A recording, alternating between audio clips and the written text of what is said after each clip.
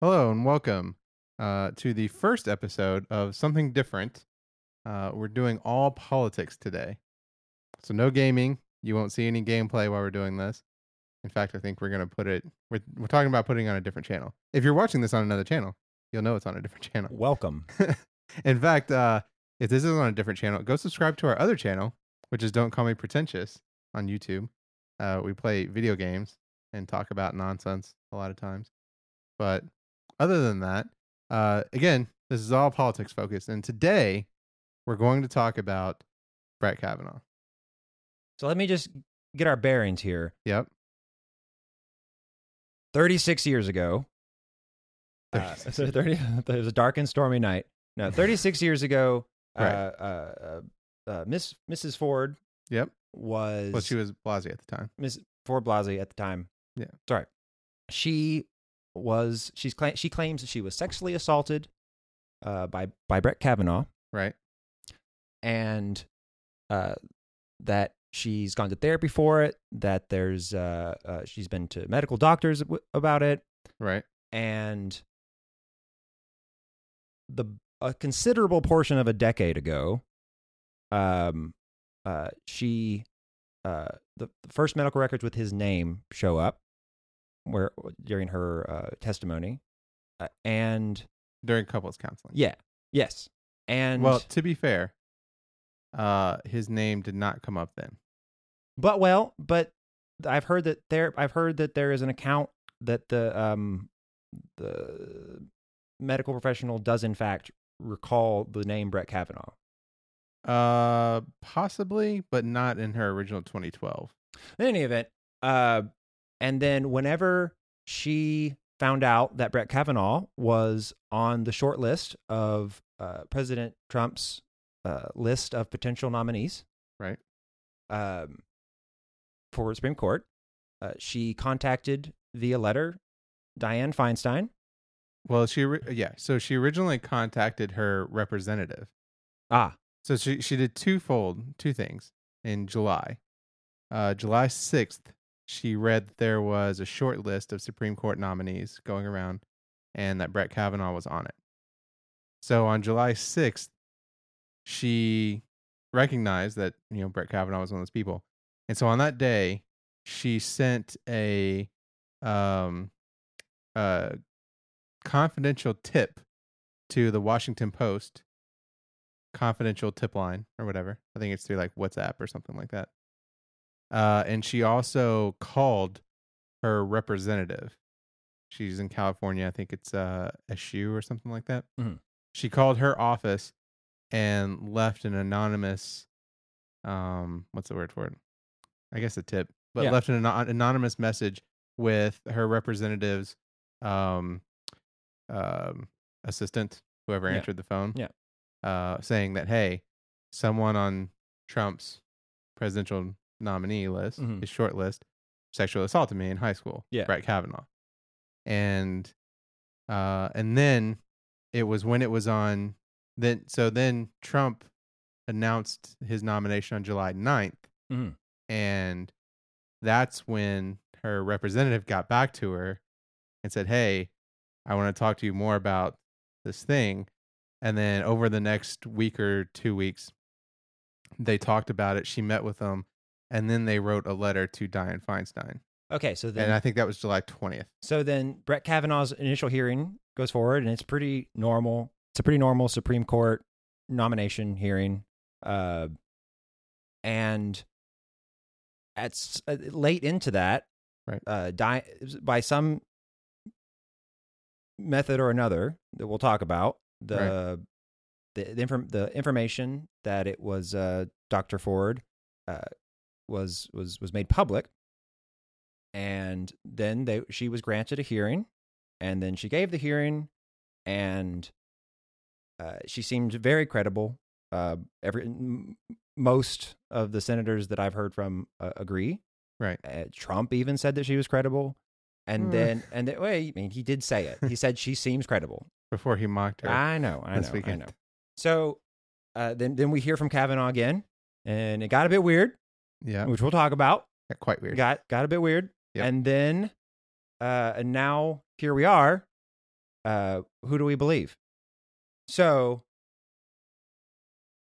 that's the gist of what we're talking about. That's the gist of it. Okay. Well, and just as a secondary too, the outcome of those hearings Thursday was Jeff Flake of Arizona. He voted to pass Kavanaugh out of the Judiciary Committee.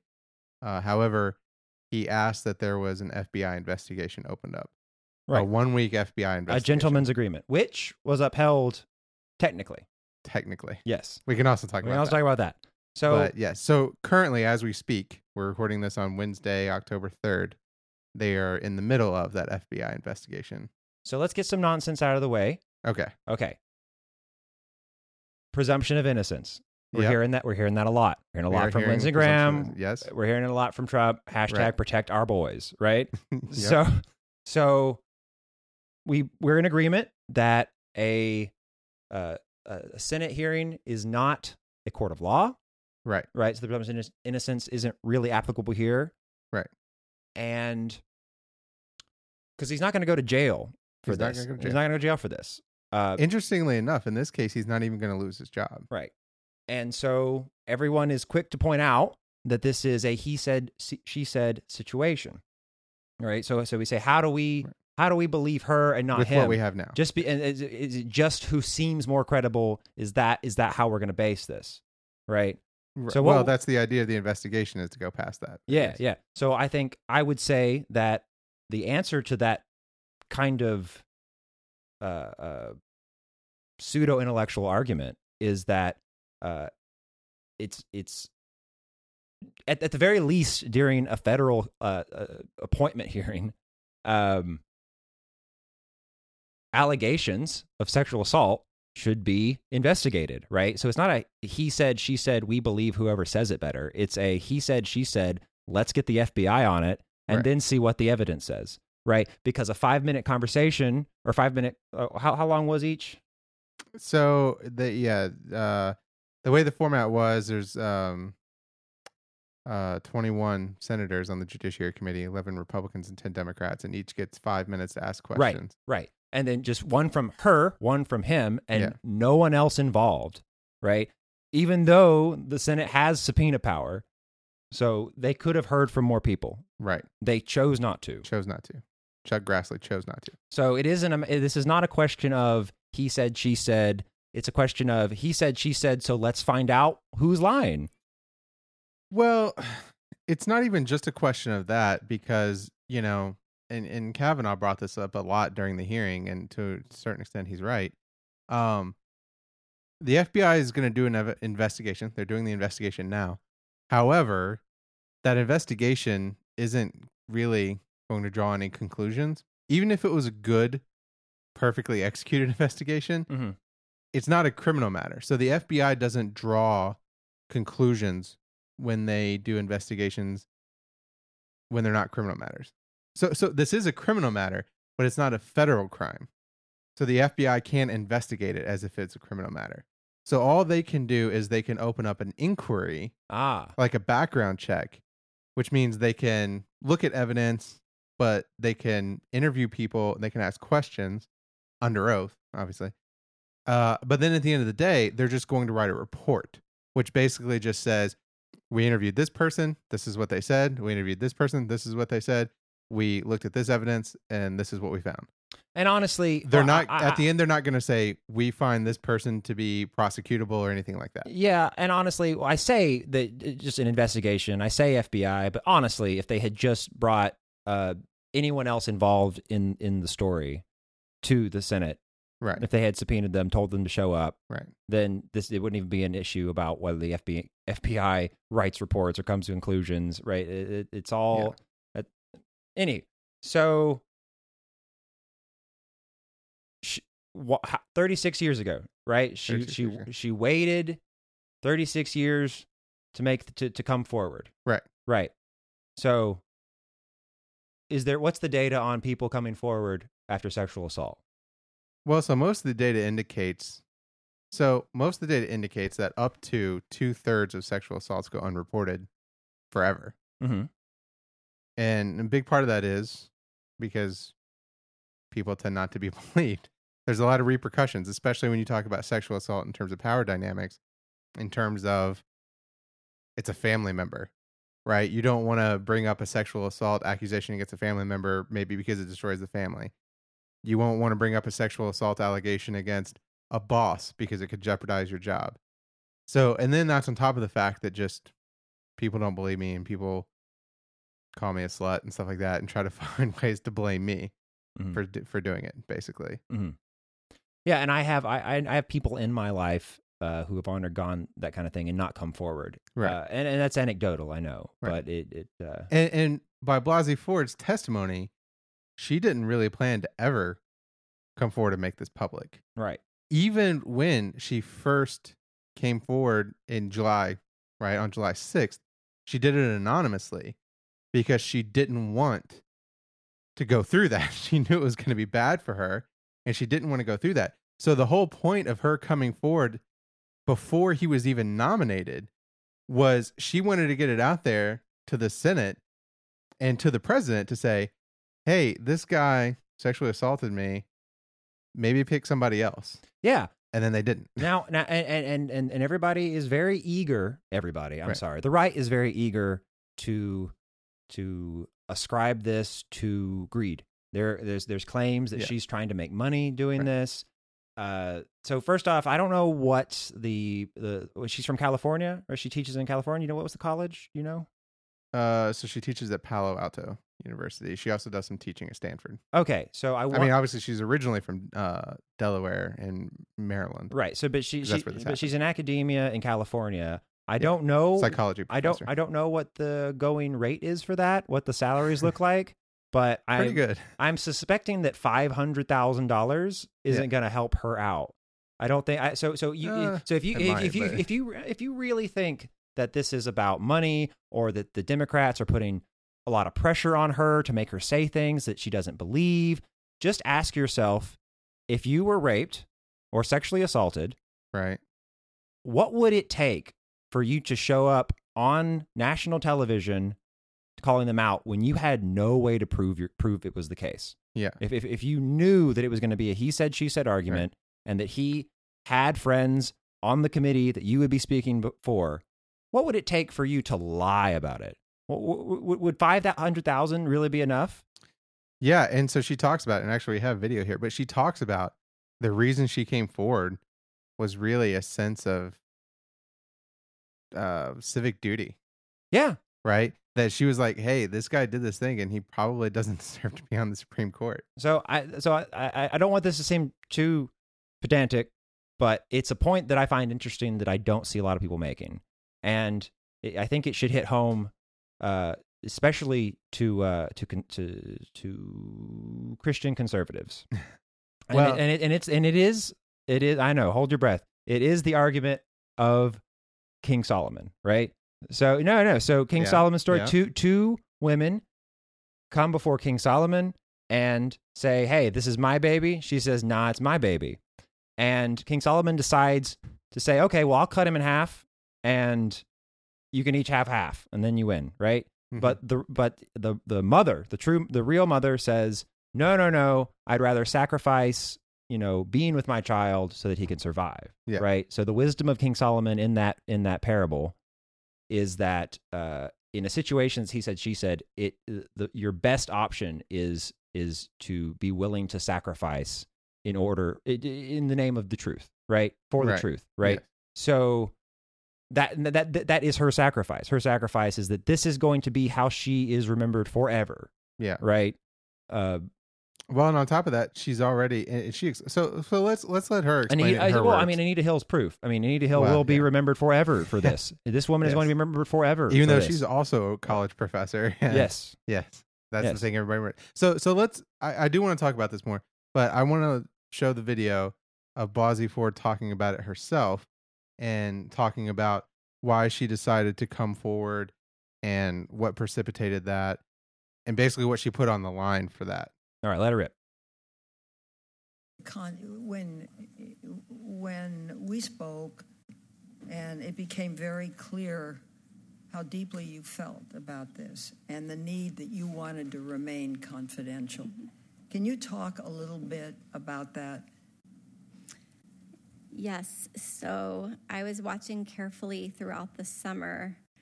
Well, my original intent, I just want to remind, was to communicate with everyone when there was still a list of candidates who all seemed to be, just from my perspective, from what I could read, equally qualified. And I was in a hurry to try to get the information forward, but didn't quite know how to do that. However, once he was selected and it seemed like he was popular and that it was a sure vote, I was calculating daily the risk-benefit for me of coming forward and wondering whether I would just be jumping in front of a train that was headed to where it was headed anyway, and that I would just be personally annihilated. So I find that really interesting because she talks about very clearly that, hey, I did not come forward in order to gain any notoriety from this. I came forward anonymously, and I wanted this to be anonymous, right? And I came forward before he was even selected so that I could avoid having to do this in public, right? Mm-hmm. And the only reason, she talks about it several other times throughout the testimony about how, since this has happened, and I think she talks about it later when she's talking to Feinstein there, since this has happened, it was even worse than she thought. She talks about how she's had to leave her house, because she's gotten death threats, people showing up at her house. She was staying with her parents. Then her parents' information address got leaked on the internet, and people started showing up at her parents' house. So now her parents have had to move out. And in fact, she and her husband are now staying in 2 separate locations, and they only meet a few times a week with security guards.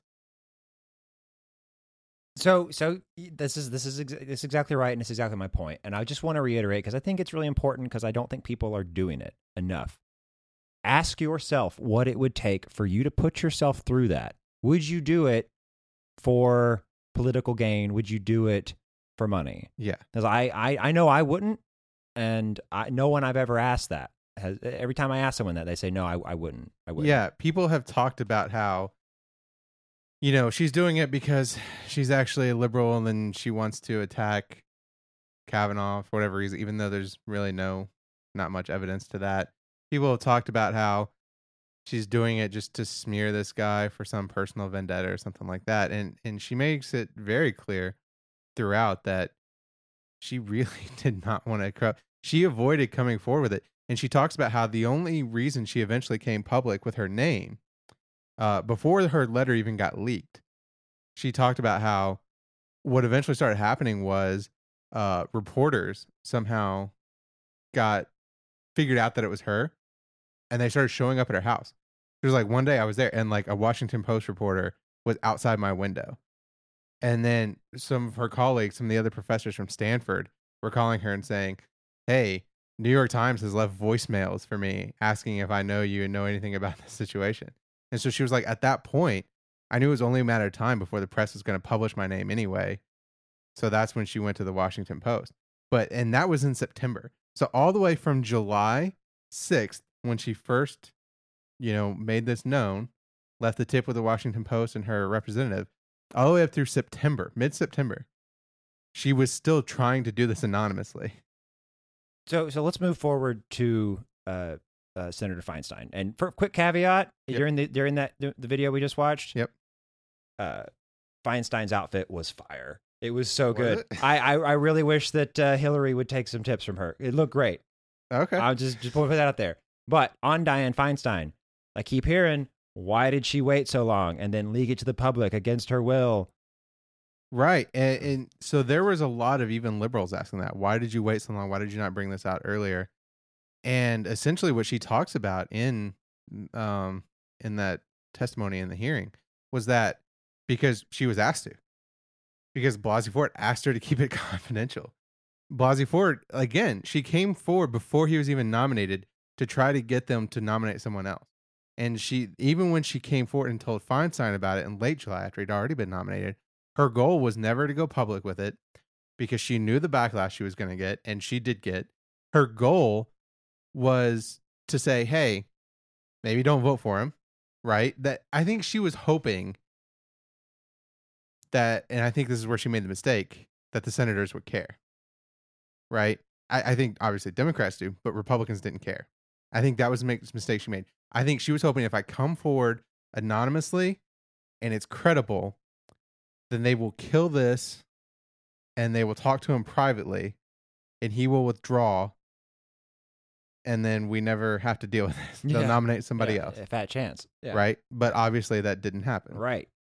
And then she was hoping that they could ask somebody else, right? Or maybe there were some other allegations that would come forward, which of course now there have been. Mm-hmm.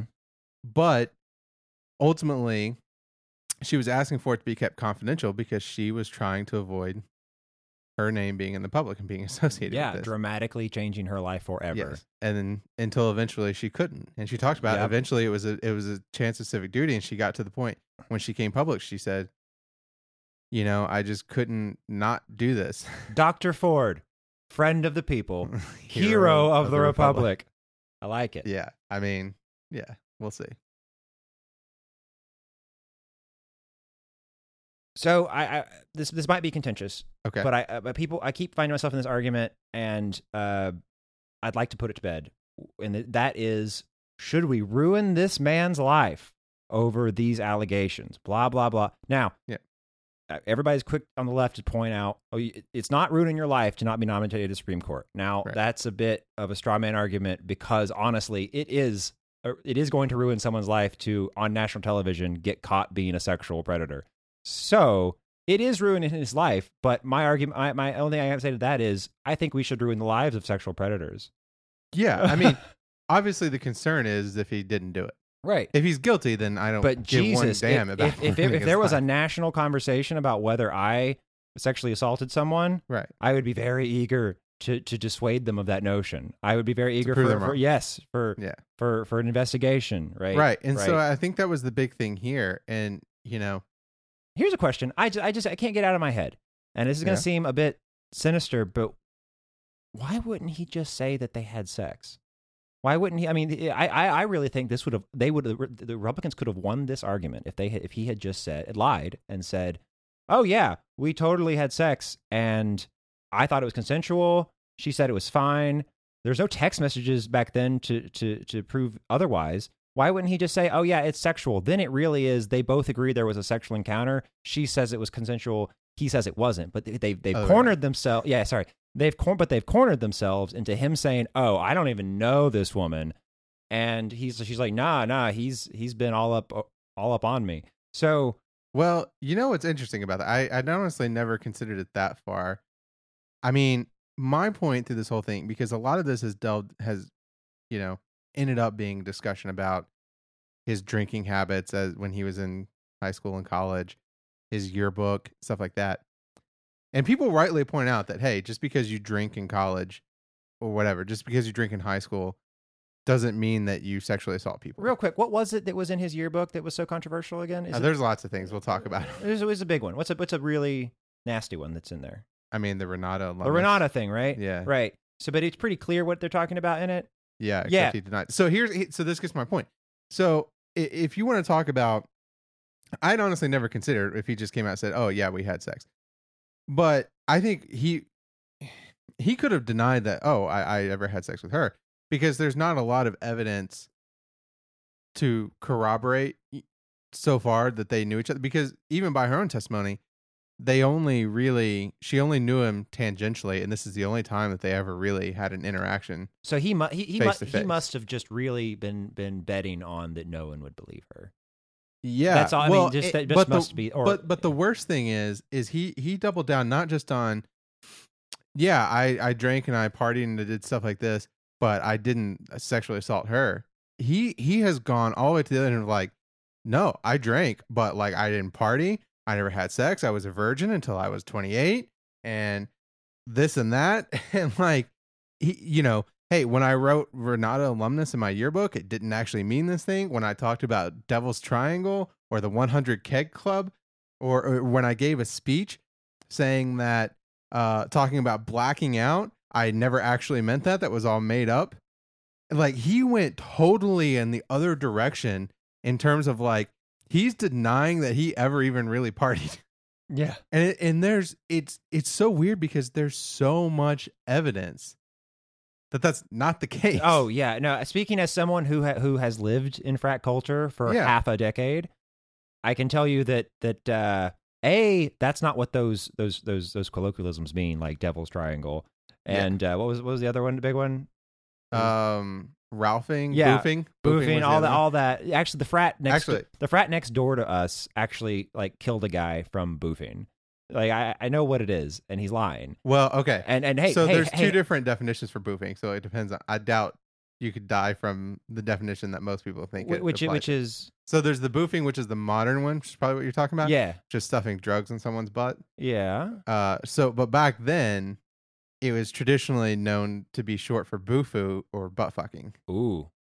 And in fact, some of his classmates have been like, "Oh yeah, that's what we meant when we said boofing." Oh well, fair enough. That's my bad. If your friend died from butt fucking, but hey, speaking as someone who's lived in a frat house, I'm here to tell you, take a lesson from Al Franken. Cameras did exist, and his claims about virginity might be easily proven to be false. Yeah. So, and in fact, let's get into this. I want to talk about the yearbook thing right now because, okay, so let's just rewind just a little bit and cover the basis. The idea, because your original question was about ruining someone's life. Yeah. Right.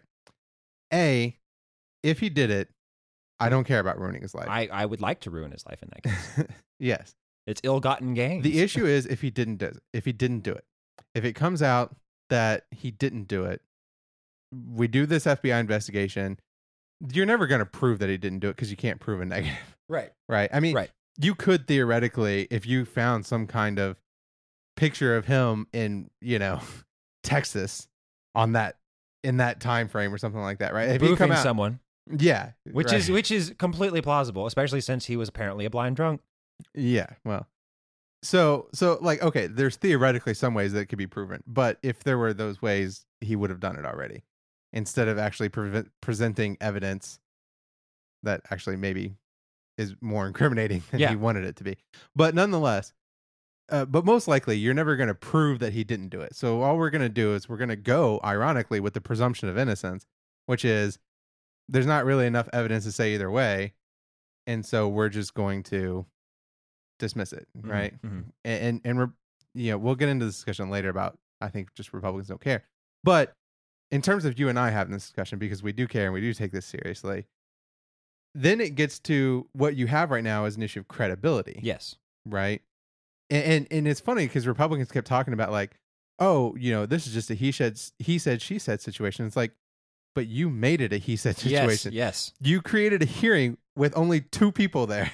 And didn't invite anyone else. It's literally just he said and she said. Something to keep in mind if you're making this he said she said argument about why we this presumption of innocence argument. If Monica Lewinsky hadn't had that dress, we would have been in the precise situation we are now. Yeah, right. She would have been slandered as a liar, and the pressure from the Republicans, right? Like that's what it would have been. And here's the thing. Here's the interesting thing about Monica Lewinsky, or about Bill Clinton, rather. Bill Clinton has a lot of other allegations on him besides just the Monica Flowers Lewinsky woman. Yeah, yeah, a lot of rape allegations, even when he was running, and people have brought that up and saying like, oh, well, did you care about Bill Clinton, stuff like that? And there's a couple of things I like to talk about that. I care. I care. Here's the thing. I was in fucking pull-ups when Bill Clinton ran for president. I was 5 goddamn years old when Bill Clinton ran for president. I was not in a place to make a decision on Bill Clinton and his trustworthiness or his ability to run for office in 1992. Right. So quit talking to me about Bill Clinton. So A. B, if Bill Clinton were to run again today with the allegations that he has, there is I'm almost positive there is no chance. He would have no chance in a Democratic primary today. With the allegations that were against him in 1992, or even the things that we know about the Lewinsky thing, because the Monica Lewinsky thing, she says it's consensual. Yeah. It was totally consensual. However, even today, liberals would understandably, what I think rightfully, talk about the fact whether or not it was consensual. You were a 19-year-old intern for the president of the United States. Yeah. it might be consensual, but the power dynamics there make it totally inappropriate. Not to mention, you were doing it in the Oval Office. How would you have felt Horribly about inappropriate. how would you have felt about it if it had been a 19-year-old in general with the president of the United States? What do you mean? I don't know. There's a power dynamic in any situation because you mean that didn't work for him? Yeah. I mean, that's one of those situations where I go, None of my the president's going to have a power dynamic with anyone. But Yeah. but if they don't work for him, I mean, what can you do? Yeah. Right? Like, it's their deal. And I'm not a sexual prude. I believe that they probably, Bill and Hillary, have an open relationship. That would be my guess. I don't know. Mm-hmm. That's their thing. I don't care. Right? Where it crossed the line with Monica Lewinsky is that she was an intern. She was working for them, and they did it in the White House. Again, that's totally inappropriate. And then, like I said, then you have the actual rape allegations against him, of which there's a good amount of evidence that if he ran today as a Democrat, I don't think he would stand a chance. And Al Franken is a perfect example, because what Al Franken was accused of was way less serious than anything Bill Clinton was ever accused of. Yeah, but it was, and he's gone. He's not in the Senate anymore. It's been pointed out to me though that if the Democrats hadn't come down on Franken, they wouldn't have the credibility to come down on Kavanaugh. Exactly. Yeah. And by the way, not just Franken. John Conyers. Oh yeah, he was a representative, one of the leaders of the House Democratic or House Progressive Caucus. Mm-hmm. He's gone. He had to retire. He had to resign. Yeah, and I really liked Al Franken. I loved everything he had to say on any topic he wanted to talk about. But with a little bit of distance, I was devastated to hear that he was going to resign over this at first. But with a little bit of distance, I think it should have been even quicker and simpler because yes. I think he made a mistake saying some of the things he did. So honestly, the picture that came out of him grabbing that woman's breasts while she was sleeping. Yeah, I think that's awful. I think it's if not assault, something very akin to it. Yeah. I don't know. I definitely don't think that it's criminal. I don't think anybody should be going to jail for that. But I think that senators should have to immediately. I don't think that senators I think that senators should have to immediately resign when that picture comes out. Yeah. I think that is the case, right? And it's important to note that sexual assault laws in the United States are actually very lax. They're very strict in terms of the bar is very high. Yeah, I'm pretty sure that any form of assault requires serious injury. Not even proving. Like a lot of them are literally, it requires unconsenting vaginal penetration. Yes. Which means like if you're anally penetrated or if you're a guy, like in some places, in some states, I think it's still the case that like if you're a guy, you literally can't be raped because the law stipulates vaginal penetration. That's lame. Yeah. So the rules in terms of what you can go to prison for, they're very slim in a lot of places in the United States. Right. But yeah, I totally think that's a thing that you got to resign, especially if you're living in this movement and we're going to take this seriously. Now, at the same time, I with the allegations that I've heard about Al Franken, I think that he needed to resign immediately. But I would also, if he wanted to say before the American people, I'm sorry for that, and I'd like to run again, I'd be down. I'd be so down. I think it would take time, and I think he would need. We'll let Louis C.K. go first. we'll rehabilitate him, and then we'll go I wouldn't hold your breath for that to happen because I don't think he has. I do think Al Franken probably is sorry and would be seriously remorseful. For sure. I don't get that vibe from Louis C.K. Really, but I could be wrong. We could talk about we this. We can talk about it some other point. Right. But yeah, I don't get that vibe. What Louis C.K. did was wrong. Let me be clear. But actually, you bring up Louis C.K. and that gets to my other point. You talk about ruining this guy's life. People always bring this. Oh, what if these allegations come up and like you ruin somebody? It'll ruin somebody's life. And I'm like, my response is always, what evidence do we have that a sexual assault allegation, even if we know it happened or even if it's substantiated, has ruined people's lives? Very little. Louis C.K. is doing comedy specials again. Not specials. He's doing comedy acts again. Yes, he's going on stage. He's doing open mics. And again, I made this joke on Twitter that, Brett Kavanaugh is lucky that he only has 3 women coming against him because actually he's not lucky. He's unlucky that's only 3 women coming against him, because if he'd gotten 16 women to come against him, including his own ex-wife, and there was a video of him admitting to groping women without consent, he might have to settle for president of the United States. Right? Yeah. I mean, so, so Louis C.K., again, Bill Cosby just went to prison, and he admitted, like, there's literally deposition of him saying, I gave women spiked drinks so that they would pass out. Yeah. That's what it took for him to go to prison. Yep. But you look at all these other people, Harvey Weinstein. Yeah, that's Bill Cosby. Yeah.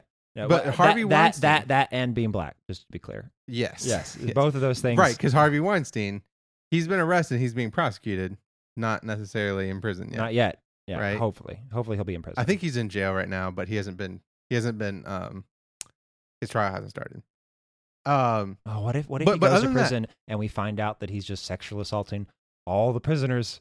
But I mean, look at all the people. Okay, so Louis C.K., right? He was gone for a couple of months, and then he's doing shows again. Obviously, Donald Trump, president of the United States. There's the guy who's the representative from Ohio, and Ohio State. He was a coach of Ohio State wrestling team. I think it's Jim Jordan. He was a coach in the Ohio State wrestling team, and the Ohio State wrestlers are coming forward saying, like, "Hey, the trainer in our wrestling team was sexually assaulting us. He was like touching us in places he shouldn't have, and Jim Jordan knew about it. Mm-hmm. Jim Jordan's still a congressperson, still a congressman, right? For now, yeah. And then you go back to like James Franco has been accused of stuff, some weird stuff, totally." Yeah, and like fully, like there were text messages like he was texting a 16-year-old girl that he knew was 16. It's a big hole. Nothing it's has happened. Hole. It's a deep hole. You see what I'm saying? So this idea that somebody's life is ruined, I'm like, what evidence is there of a sexual assault allegation ruining someone's life that's powerful? That's powerful, yeah. And then on top of that, Kavanaugh wouldn't even lose his job. He may not get the Supreme Court job, but he's currently a federal judge, which is a lifetime appointment, which means in order to lose it, he would have to be impeached by 2/3 of the Senate. He did actually lose his teaching job, to be fair. He lost his teaching job at Harvard. Oh, my God. How will he survive? I know. How will he survive? He'll have to do a GoFundMe. Yeah. Okay. So back to credibility. So back to credibility. Do you want to talk about why we believe Ford first or why we don't believe Kavanaugh first? I think it's more fun to do Ford first. To do Ford first. Yes. If we talk about, because Kavanaugh was second, his hearing was after hers, and it gets weird. So let's just talk about why we believe. Okay. Yeah. So why is she so credible? What is it? Well, I think the first thing is the reasons that she came forward and the way that she came forward, right? To me, that was the big thing of you came forward before this guy was even nominated, and you held it for a long time because you didn't want this notoriety, right? That's one. Two is her testimony was very credible in terms of her memories of certain things were very clear. Her description of certain events were very clear. She's obviously a psychology professor, so she actually had the scientific terminology to back up why she could remember certain things and why she couldn't remember other things. But to me, I think a lot of people have probably seen this video a lot. The moment, I think one of the things that added a lot of credibility to her was the moment that Senator, I forget what his name is, but basically one of the senators asked her what was the one memory, what was the thing that stuck out to her most. And she talked about it. And it was something that was like so devastating that it was, and so personal that I feel like it's not something that if you were making this up. Not just personal, primal, I would say. Primal, exactly. Primal. That if you were making it up, I just think that it's not something a person who's just lying would be good enough to make up. Mm-hmm. You know, and so let's play this video. Well, then let's go back to the incident. What is the strongest memory you have? Strongest memory of the incident, something that you cannot forget. Take whatever time you need. indelible in the hippocampus is the laughter, the uproarious laughter between the two, and they're having fun at my expense. You've never forgotten that laughter. You've never forgotten them laughing at you. They were laughing with each other. And you were the object of the laughter? I was, underneath one of them while the two laughed. Two friends having a really good time with one another. Boy, I've known a lot of professors, and either she's been through some shit or she is the best actress I've ever seen in academia. Yeah. Right. And that's the thing. I mean, that was one of the moments where you watch it and you're just like, that's just some shit that I just feel like you just don't make up. Yeah. Yeah. Well, I mean, shit. Watch. If you go find a video of chimpanzees raping something, and that's the first thing you'll notice is the creepy laughter. They laugh. I can't say I've ever watched a video of chimpanzees and it raping, but okay. But I believe no you. comment. I believe you. Okay. I believe you. No, chimps are. I've seen videos of chimps being brutal. Crazy shit. Yeah, and they're brutal. laughing when they do it. They're brutal. Yeah. Yeah. Dolphins also. Yeah. Brutal. But they don't laugh. They just kind of blow bubbles. Yeah. Well. Yeah. Anyway.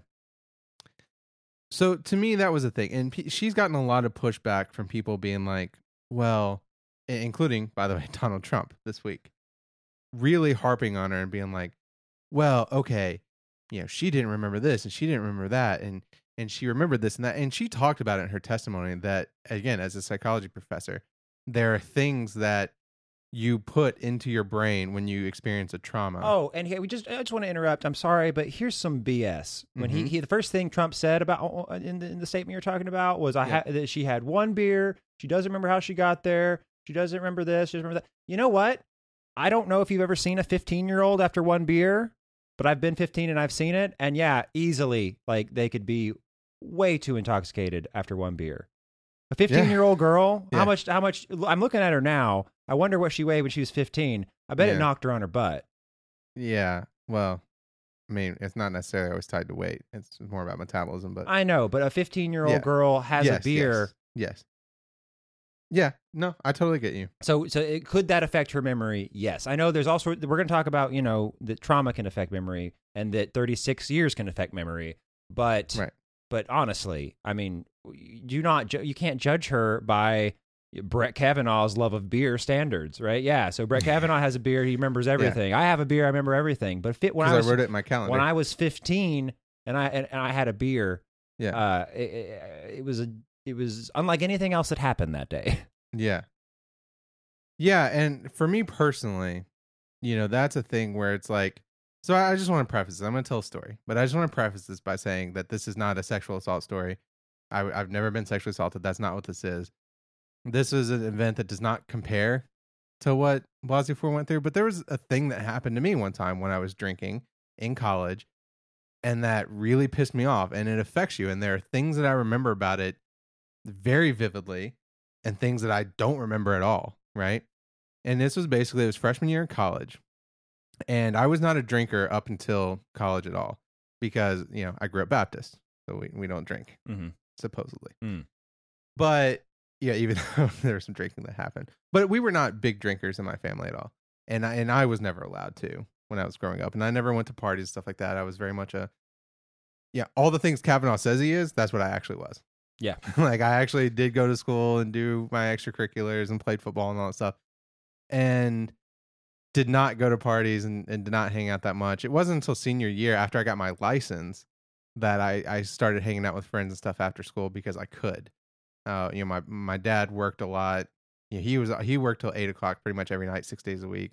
So my dad wasn't anywhere to drive me any places, and my mom was disabled by the time I was in high school, so she wasn't driving me places. So pretty much I came home, got off the bus, and I did homework, and I did whatever I did at home, right?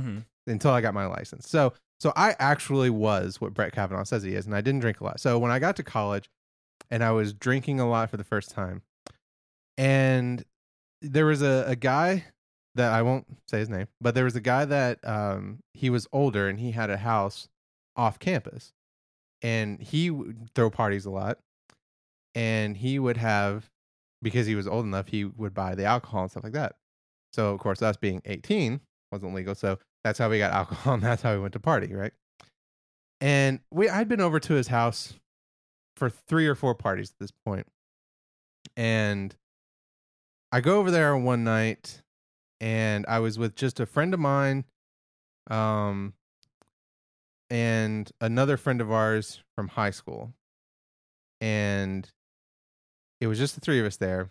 And the friend of ours from high school that came with us to this party, she ended up getting sick from the alcohol that she was drinking.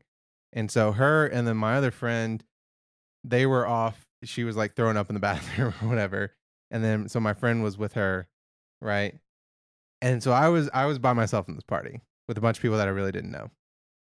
And my typical thing at that time was I was a liquor person. I was not a beer person at that time. And so I was drinking whiskey, right?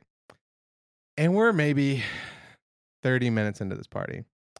And I've gotten through, I don't know, a third maybe of this 40 of whiskey. Yeah. Not a lot, Mm-hmm. right? Or sorry, it was a pint of whiskey. And so not a lot. But, I was feeling buzzed or whatever. And I was talking to some people or something like that. People I didn't know who they were. And they just made a joke like, oh, you barely even started, right? And me and my Hubris. Thinking like, oh, no, I can drink more than this. Mm-hmm. I was like, I'll chug this whole thing right now. And they were like, no, don't do that. And I was like, oh, well, now you challenged me. So I did. 2/3 No, man. Yeah. of that pint instantly. Yeah. Chugged it. That fucked me up. I bet. Fucked me up bad. I stayed conscious for a while. My friends were still in the bathroom. She was still sick, so I couldn't leave at that point. So I'm rolling around the party, and I end up going into one of the bedrooms. And the bedrooms were open. They had a kegerator in this bedroom. So it's not like this is a place I wasn't supposed to be. There was lots of people in this room, right? Because that's where the kegerator was, right? So I roll into the bedroom, and I lay down on the bed. And the guy whose bedroom it was, again, there were other people in there, but the guy whose bedroom it was sitting on the edge of it, looking at the TV, playing video games or something with some girl, right? Yeah. And so he says to me like, hey, don't pass out on my bed. And I'm like, oh, I'm not. I'm going to be fine. This is the first time I've ever been this drunk, right? So I'm like, oh, I'm fine.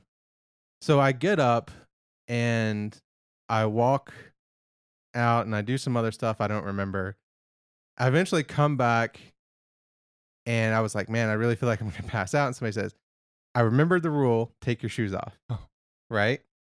So take your shoes off because that is that signifies that, like, don't mess with you. Yeah. Right? That's supposed to be the rule. Mm-hmm. So I go back in there, I lay back down in the bed. He's like, hey, are you going to pass out? And I was like, yeah, I really feel like I am.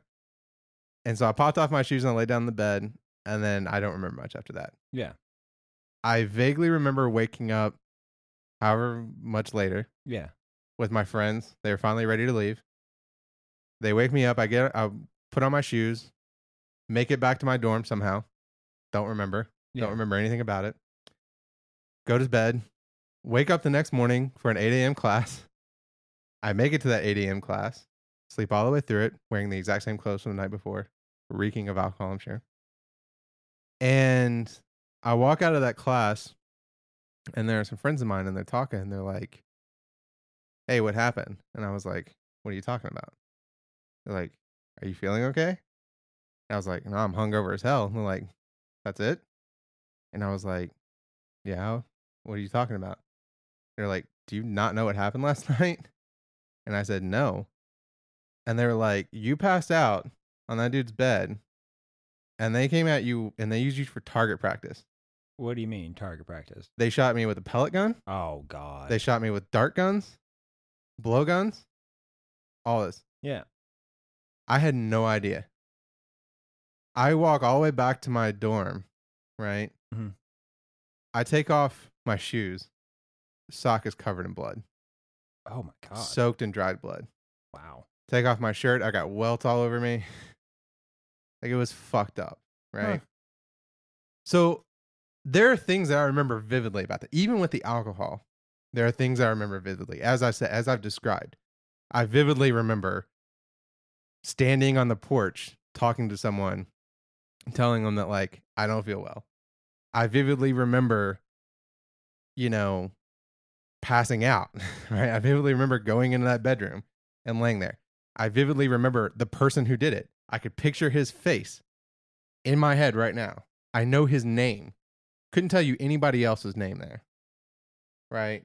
My friends, obviously, because I still know them. But other than that, those other people there that I knew, totally forgotten their names. Don't remember how I got home. They've talked about, how does she not remember how she got home? I don't remember how I got home. His house was almost 2 miles away from the dorm. I walked back to that at 4:30 in the morning. I don't remember how I got there, but I did. So there's totally, and this wasn't 36 years ago for me. This was 10 years ago, 12 years ago. 1/3 of the time. There are things that you remember vividly, that you just pictures that you push out, the feelings that you have, the feeling that I had when I heard this, had happened, and that they had in fact recorded it, and they were going to post it to College Humor. Oh God. Because remember back then, College Humor Yes. It was like an E-Bombs world. Yeah. It wasn't like what it is now. Yeah. And then there are things that I just don't remember at all. What was I wearing? Who fucking knows? Yeah. What was the name of these other people there? I don't fucking know. Where's his house? It was a couple miles away. Don't remember exactly where it was. Don't remember what it looked like. But I can tell you exactly. Like I said, I can still picture him sitting on the edge of that fucking bed. I can still picture, and she talks about the laughter. The reason I remember my friend waking me up when I was passed out was I remember waking up and everybody laughing. Oh. And not knowing why. And not knowing until the next day. Yeah. So this whole thing where people were like, how does she not remember this? How does she not remember that? And how does she remember this specific thing? How can she be 100% certain if she doesn't know how she got home? That's how this shit works, man. And she talked about it in her testimony. Like, when you undergo things that affect you, there are certain things that your brain holds on to. Yeah. Because it's a traumatic event. And she's literally an authority on that because she's a professor of psychology. Right. And there are things that you forget because they're not important. Yeah. How I got home is unimportant to the thing that happened to me. Yeah. Right. The two people I was talking to that told me not to chug this whiskey was unimportant in the scale of that night. Right. So all of that to me totally rings credible. Yeah. None of that to me just gives me any indications that this is something she's lying or something like that. Yeah. Well, hey, thank you for sharing that. Yeah. Sorry they did that to you. Yeah. No, but it's a good point. It's a good point to be made. Yeah. Yeah. And yeah. So Kavanaugh. Yeah. So Kavanaugh. To do a quick turn here. So why don't we believe Kavanaugh? So for me, there's tons of reasons. One is, let's just get to the fact of the testimony itself and the way that he just did not answer questions at all. So in fact, Vox put together an infographic here, and what they did was they made a map of all the times, right, the transcripts. And in fact, I think these are actually literally transcripts if you click on them. Yeah. Yeah. So they're literally the questions and the answers, right? Yeah. And so they marked all this out, right? And said, and then they highlighted every time they responded with an answer or an evasion, did not answer, between Ford and Kavanaugh. And so obviously if it's highlighted in pink, didn't answer the question. It's highlighted in blue, they did answer the question. And to me, it's pretty telling. It's pretty telling. Yeah. So the first thing is he just avoided answering questions constantly about everything. Now, and I'd like to make a point about this because, the beginning, the initial hearing, the first few days of the hearing of Brett Kavanaugh, where he was answering questions about how he might rule on judge things on the Supreme Court, mm-hmm. and he doesn't seem to want to answer a question. The Democrats seem to be pushing really hard for answers about Roe v. Wade and this and that. But that is most people haven't watched a Supreme Court hearing, and that is the way they usually answer the question. They usually are very unwilling to answer questions, but this is not that. This is not They're not asking him about how would you uphold this or do you agree with this judgment, because those consistently throughout the history of the Republic, Supreme Court nominees refuse to answer that question. I just want to point that out because you don't want to commit to. I think that's problematic too, and I think the reason he wasn't answering a lot of those questions is because, for example, he would vote to restrict or overturn abortion rights, and he can't say that because then he wouldn't get confirmed. Maybe yes, maybe no, but ultimately the fact is that it is a tradition, and he wasn't willing to break from that tradition. Even if he was just hiding behind that tradition, the tradition is there, and it's to be expected. Yeah, especially as a judiciary, you never want to lock yourself into a. Especially when lock yourself into a decision before you've even heard arguments, right? Especially when the Judiciary Committee is the same party as the person who nominated the nominee, right? Where it really doesn't matter. You can expect an easy job interview, and you don't really have to answer. Right. Like I think Ted Cruz just was like talking to him about what his favorite color was. Oh yeah, they were asking him about him and his father playing catch. This is nonsense. Yeah. But that's normal. Right. I think. But what he did here, I do think Ruth Bader Ginsburg did answer about Roe v. Wade, which was unusual. I think if anybody ever had a question of how RBG stands on Roe v. Wade, right. But I do think that on most, that seems unlikely. Even her on most questions, even about liberal judgments. Yeah. I hesitate to call them liberal judgments, but judgments that liberals like. Yeah.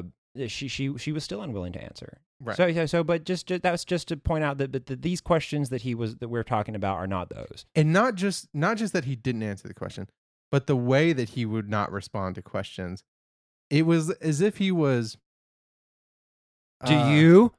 Well, yeah. So we'll get to that. But even when he would not answer questions, it was things like, it was like he had contempt for the fact that the question was even being asked. Yes. That he was even expected to be able to have to listen to these questions, right? And I think the most telling example of this was in his exchange with Dick Durbin. And this was the thing that came up a lot throughout the entire testimony, is Democrats kept asking him, hey, do you think there should be an investigation? If you believe that you did not do this, right, and that the evidence will bear out that you didn't do it, then an investigation will prove that, right? So why not agree to the investigation? Now, I will say, as a liberal that does not trust law enforcement, I do not necessarily buy that argument. I don't think you should submit freely to an investigation.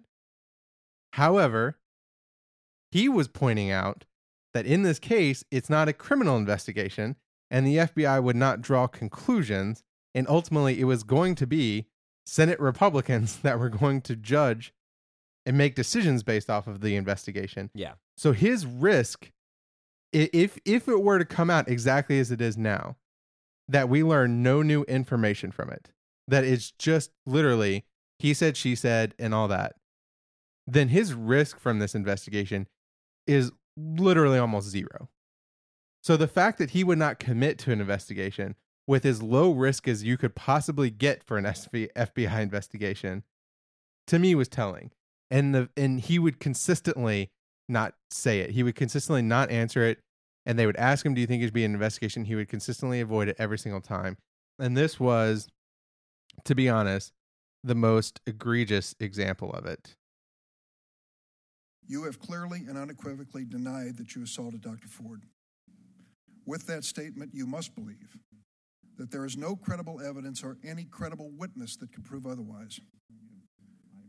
You started off with an impassioned statement at the beginning, and I can try to imagine what you have been through or your family's been through, and I'm sure I wouldn't get close to it. But it was an impassioned... No, you wouldn't. I'm sure I wouldn't. It's an impassioned statement. And in the course of it, you said, I welcome any kind of investigation. I quote you. I welcome any kind of investigation. I've got a suggestion for you. Right now, turn to your left in the front row, to Don McGahn, counsel to President Donald Trump. Ask him to suspend this hearing and nomination process until the FBI completes its investigation of the charges made by Dr. Ford and others, and goes to bring the witnesses forward and provides that information to this hearing. I'm sure that the chairman at that point will understand that that is a reasonable request to finally put to rest these charges if they are false or to prove them if they are not. You spent 2 years in the White House office that approved judicial nominees. You turned to the FBI over and over and over again for their work. Let's bring them in here and now. Turn to Don McGahn and tell him it's time to get this done. An FBI investigation is the only way to answer some of these questions. Stop the clock. This committee is running this hearing, not the White House, not Don McGahn, not even you as a nominee. We are here today because Dr. Ford asked for an opportunity here. I know you did too as well. Is that really her? Fact, I was maybe going to ask she all did. day, like, is that her? Yeah. We're I here this looks because just like her. Okay. people wanted to be heard She's from gonna have a charges premonition any minute. that they all thought were unfair, or activities like sexual assault was unfair. So I want to assure Senator Durbin, regardless of what you say to Senator Don McGahn, we're not suspending this hearing. Proceed to answer the question, or whatever, or if the gentleman... I'll just say this. If you, Judge Kavanaugh, turn to Don McGahn and to this committee and say, for the sake of my reputation, my family name, and to get to the bottom of the truth of this, I am not going to be an obstacle to an FBI investigation, I would hope that all the members of the committee would join me in saying we're going to abide by your wishes and we will have that investigation. I welcome whatever the committee wants to do because I'm telling the truth. I want to know what you want to do. I'm telling the truth. I want to know what you want to do, Judge. I'm innocent. I'm innocent of this charge. Then you're prepared for an FBI investigation? They don't reach conclusions. You reach the conclusions, No, Senator. but they do investigate questions. I'm And innocent. you can't have it both ways, Judge. You can't say here at the beginning, I wanted the passion hearing. moment, Look, I this welcome thing- any kind of investigation. This and thing was then sprung walk on away me. from this. This thing was sprung at the last minute after being held by staff. You know, Judge, and I if called there is for no I called truth for a to- hearing immediately. If there is no truth to her charges, the FBI investigation will show that. Or are you afraid that they might not? Come on, gee whiz. The FBI does not reach. That's a phony Well, question because the FBI doesn't reach conclusions. let's They just provide the 302s. With 302s, so I can explain to people who don't know what that is. They just go and do what you're doing: ask questions and then type up a report. They don't reach the bottom line. This morning, I asked Dr. Ford. I asked her about this incident where she ran into Mark Judge at a Safeway, and she said, "Sure, I remember. 6 or 8 weeks after this occurrence." Well, someone at the Washington Post went in and took a look at Mr. Judge's book and has been able to, the run that he wrote about his addiction and his alcoholism. And they have narrowed it down what they think was a period of time, 6 or 8 weeks after the event. And he would have been working at the Safeway at that point. So the point I'm getting to is we at least can connect some dots here and get some information. Why would you resist that kind of investigation? Why would you resist that kind of investigation? Sir, I wanted the hearing last week. I'm asking about the FBI investigation. The committee figures out how to ask the questions. I'll do whatever. I've been on the phone multiple times with committee counsel. I'll talk to... Judge Kavanaugh, will you support an FBI investigation right now? I will do whatever the committee wants to...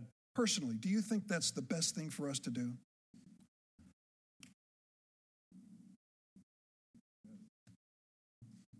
You want to answer? Look, Senator,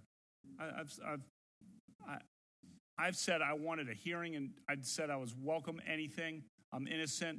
This thing was held when it could have been presented in the ordinary way. It could have been held and handled confidentially at first, which was what Dr. Ford's wishes were, as I understand it, and wouldn't have caused this, destroyed my family like this effort has. I think an FBI investigation will help all of us on both sides of the issue. Yeah. So, and that was really how he treated the whole thing, right? I mean, you see it, right? He's rolling his eyes at it. Yeah, he does not think that he thinks it's beneath him for sure. He does. And this is the thing that's frustrating as hell about it. And you saw it time and time again that he feels like he's entitled to this. And that the fact that anything like this has come up is just, it's oppressing him, right? It's a persecution of him. But so there's one thing of why I didn't find him very credible, right? The way he would just, because even, again, you go to this question, the FBI investigation, he himself is sitting here saying, the FBI won't come to any conclusions. They'll just write it down as he said, she said. So for you, he said, she said is the best possible outcome for you right now. Right? I mean, well, the best possible outcome is to do an investigation and they find out, like I said, that one of you two wasn't even in the state at the time. Yeah, incontrovertible evidence. Yeah. Right. But most likely is just that it's he said, she said. Yeah. Right? According to him, if he didn't do it and they were both in the state, the most likely is just he said, she said, there's no corroborating evidence.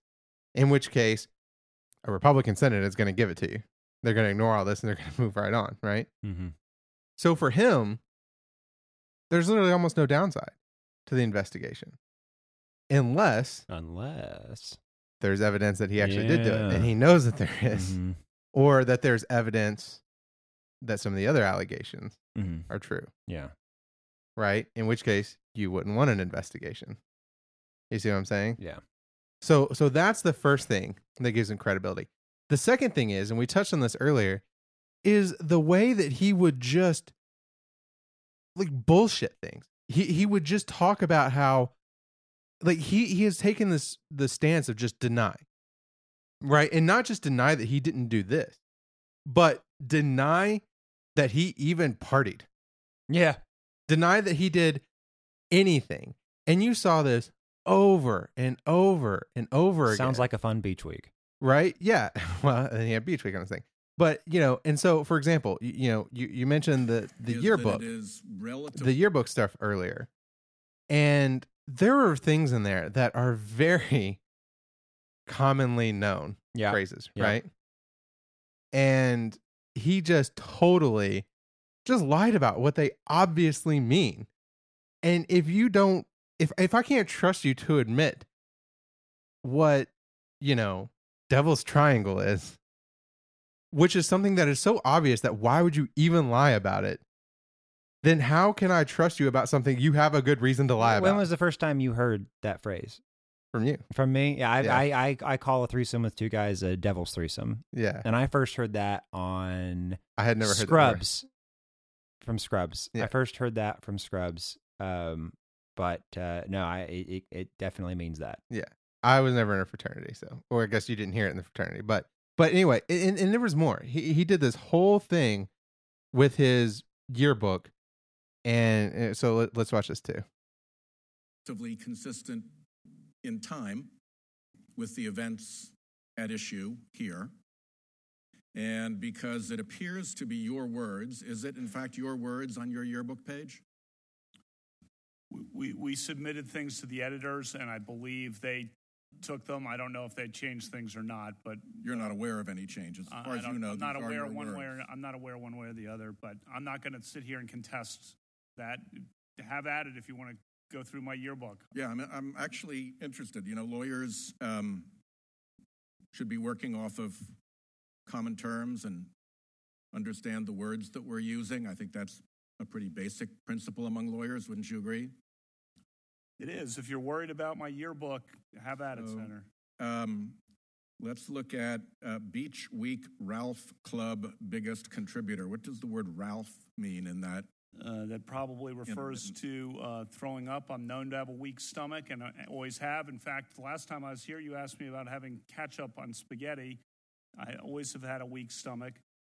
I don't know that I asked about ketchup on spaghetti, but you didn't. Someone did, okay. And this is well known. Anyone who's known me, like a lot of these people behind me, have known me my whole life. Know, I got a weak stomach, whether it's with beer or with spicy food or anything. So the vomiting that you reference in the Ralph Club reference related to the consumption of alcohol. Sarah, I was the top of my class academically, busted my butt in school, captain of the varsity basketball team, got into Yale College. When I got into Yale College, got into Yale Law School, worked my tail off. And what does that have to do with anything? Yeah. Did the word, Ralph, you used in your yearbook I already answered the alcohol? question. If you're, Did it relate to alcohol? I like You beer. haven't answered that. I like beer. I don't know if you do. Okay. If you like beer, Senator, or not. What do you like to drink? Next one is Senator, what do you like to drink? Judge, have you? Ooh. I don't know if it's He does boofed that or boofed. multiple times. More than once, yeah. That refers to flatulence. We were 16. Okay. And so when your friend Mark Judge said put the same thing in his yearbook page back to you, he had the same meaning. It was flatulence. I don't know what he did, but that's my recollection. We want to talk about flatulence at age 16 on a yearbook page. I'm game. You mentioned, I think, the Renata. I don't know how you pronounce that. That's a proper name of an individual, you know? Renata? Renata. It's spelled with an E at the end, Renate. Is that correct? Okay. And then after that is the word alumnius. What does the word alumnius mean in that context? I explained that in my opening statement. She was a great friend of ours. A bunch of us went to dances with her. She hung out with us as a group. The media circus that has been generated by this thought and reported that it referred to sex. It did not. Never had any, as she herself said on the record, any kind of sexual interaction with her. And I'm sorry how that's been misinterpreted, and sorry about that, as I explained in my opening statement, because she's a good person. And to have her name dragged through this hearing is a joke and really an embarrassment. Devil's Triangle. Drinking game. How's it played? Bullshit. Oh. 3 glasses in a triangle. And That's beer pong. played He's quarters? confusing it with beer pong. It's a quarters game. So this is a thing that he did multiple times, right? Like, this is the thing that makes him really lose credibility with me. It's just, you're lying about stuff that you don't need to lie about. Yeah. Like, who sits there and goes, Devil's Triangle? Let me pause for 2 seconds and think about it. Yeah, well, it was less than 2 seconds. Drinking game. He did seem to have it ready to go. I don't know if he knew it was coming. Clever answer. I mean, he did go to Yale Law School. He would have clever answers. He brings it up a lot. Well, and then there's so many things. So then he brings up, okay, the boofing, and we already talked on that earlier about how it was, boofing is more commonly now, smuggling drugs, right, in the anus. Mm-hmm. But back then, and some of his classmates have come out and go like, yeah, no, it's short for butt fucking, which that's the obvious definition. If you look at the way it was used in the yearbook, which it was Judge, his friend Mark Judge wrote in his yearbook, "Have you boofed yet?" And then he wrote in his friend's yearbook, "Have you boofed yet?" Oh my gosh, it sounds like something a frat brother would say to me. Right. Ugh. And it's like, no, it refers to farting. Get the fuck out of here. Yeah. Are you kidding me with that? So why do you lie about that? Because there's so much evidence that you're lying. Right? Like, it's not, if you had just come out and been like he's saying like, oh yeah, we drank beer, we like beer.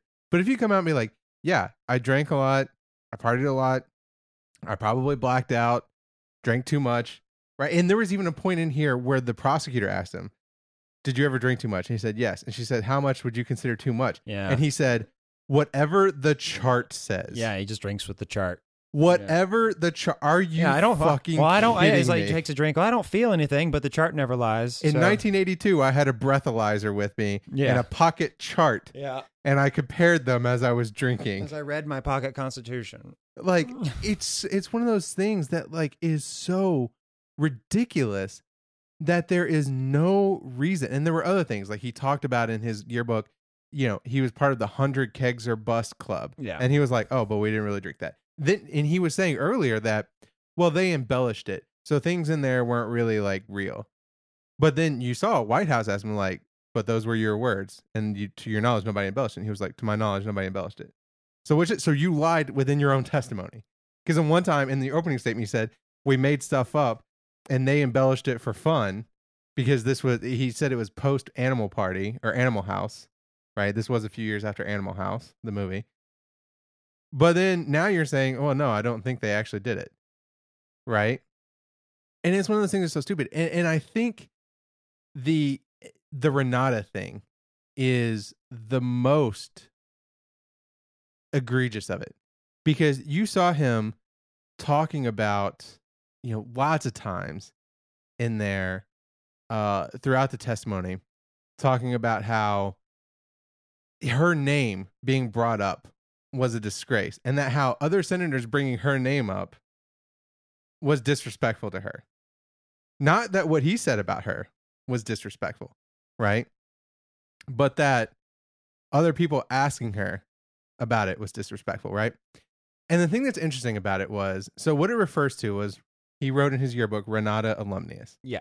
And 13 other football players also wrote in their yearbook. Dark. Renata alumnus, right?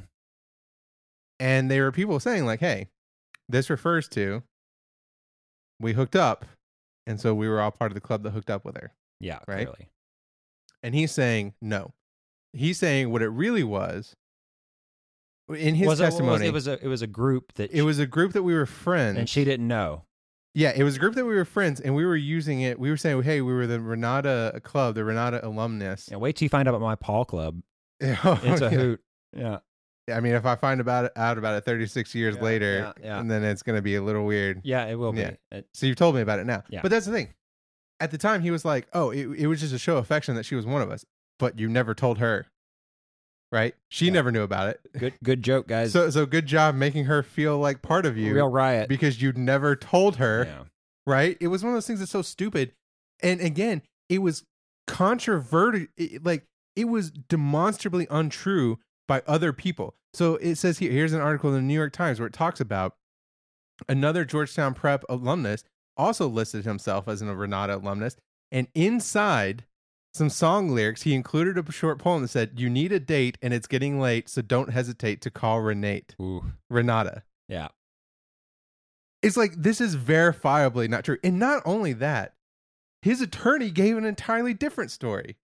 When this first came out, because this came out before this New York Times article came out, before the hearing, and his attorney came out and said, no, what Renata alumnus referred to was, they had affection and they went on a date, but they just kissed. And that's we were people who socialized with her. And it's like, you can't even get your story straight with your own attorney. Yeah. So none of his testimony made any sense. And then it got real strange. Well, which one are you talking about? I'm talking about where he blows his lid and then he threatens half the country and we're not sure with what. Well, okay. Just real quick, I want to touch on this other thing too. You saw a hint of it there with White House, where he did the whole thing of, what do you like to drink, Senator? Right? He did this same thing with Senator Klobuchar. And the worst part about this was, Klobuchar had earlier in this questioning made it clear that her dad was a recovering alcoholic, right? 90-year-old, still in AA, right? And she's asking him about, hey, were you ever blackout drunk? Again, keep in mind, there is video of him saying, there are records of him talking about passing out. In his yearbook, he talked about, this game, who won that anyway? I couldn't remember. Yes. There was records of him saying in Yale, when he was running a club, like, people would pass out getting off the bus when they were going to games and stuff like that. Yeah. So there's all this evidence about it. And she's asking him, just say that you drank sometimes too much and you blacked out. And he will just refuse to do it. And he gets fucking gross with her. He got in trouble for it, and there were consequences. Yeah, that's where she's talking about her dad. He's still in AA at age 90, and he's sober. And in his words, he was pursued by grace, and that's how he got through this. So in your case, you have said here and other places that you never drank so much that you didn't remember what happened. But yet we have heard, not under oath, but we have heard your college roommate say that you did drink frequently. These are in news reports, that you would sometimes be belligerent. Another classmate said it's not credible for you to say you didn't have memory lapses. So drinking is one thing. I actually don't think that's the second quote's correct. On the first quote, if you wanted, I provided some material that's still redacted about the situation with the freshman year roommate. And I don't really want to repeat that in a public hearing. But just so you know, there were 3 people in a room: Dave White, Jamie Roach and me, and it was a contentious situation where Jamie did not like Dave White at all. And I mean, this. Okay. So Dave White came back from home one weekend, and Jamie Roach had moved all his furniture out into the courtyard. Okay. And so he walks in, and so that's your source on that. Okay. So there's some old drinking is one thing, and there's much more. Okay. Look at the redacted portion of what I said. I don't want to repeat that in a public hearing. I will. Could I just ask one more question? Redacted information about that. Okay. Drinking is one thing, but the concern is about truthfulness. And in your written testimony, you said sometimes you had too many drinks. Was there ever a time when you drank so much that you couldn't remember what happened or part of what happened the night before?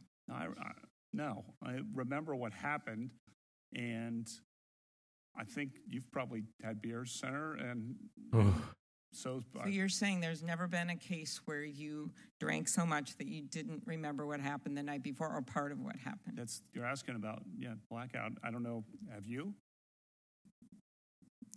Look at this water. I know. He thinks he's funny. So that's not happened. Is that your answer? Yeah, and I'm curious if you have. I have no drinking problem, Judge. Yeah, nor do I. Okay, thank you. It would have been funnier if he had said something like, "If I had blacked out, how would I remember?" Well, that would have been at least clever.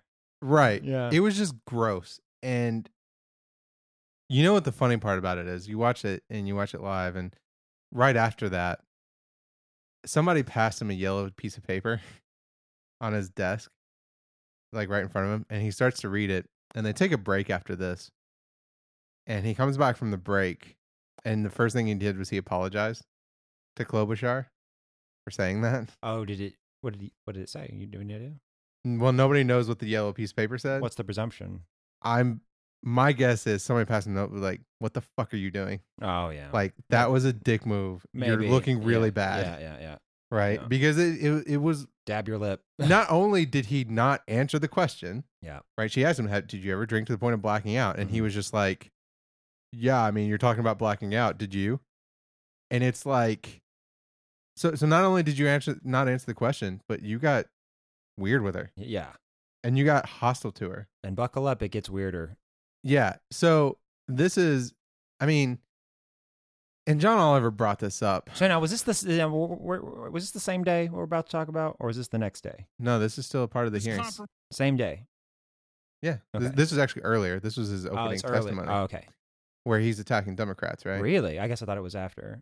You're talking about where he's attacking Democrats and where he claiming it's a conspiracy. Yeah. That was before. Yeah, that was in his opening testimony. I didn't realize. I thought that was his closing. This is how he came out of the gate. Yeah. Okay. In this testimony, and you're going, what the and John Oliver brought it up that even aside from credibility, the whole point of the Supreme Court is that it's supposed to be nonpartisan. And Kavanaugh in his own hearings earlier, confirmation hearings, talked about how it needed to be nonpartisan. And he comes out of the gate here with conspiracy theories against liberals. And it's like, well, you're not doing a very good job of being nonpartisan. The confirmation process has become a national disgrace.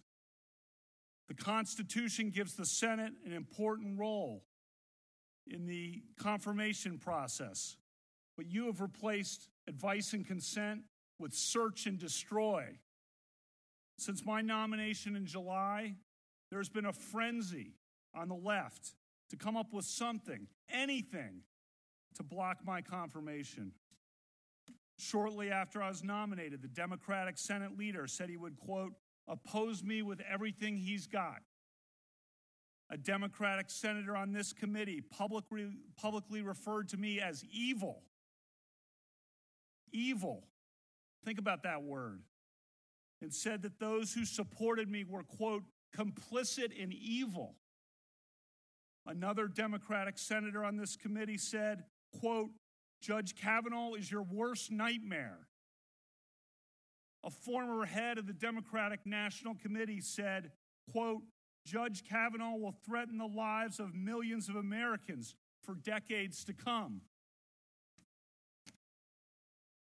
I understand the passions of the moment, but I would say to those senators, Your words have meaning. Millions of Americans listened carefully to you. Given comments like those, is it any surprise that people have been willing to do anything, to make any physical threat against my family, to send any violent email to my wife, to make any kind of allegation against me and against my friends, to blow me up and take me down? So there was one. I think actually the other one was even more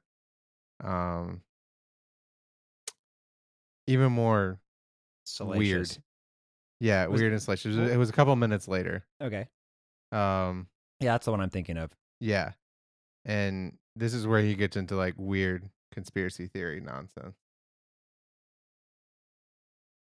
This whole 2-week effort has been a calculated and orchestrated political hit, fueled with apparent pent-up anger about President Trump and the 2016 election, fear that has been unfairly stoked about my judicial record, revenge on behalf of the Clintons, and millions of dollars in money from outside left-wing opposition groups.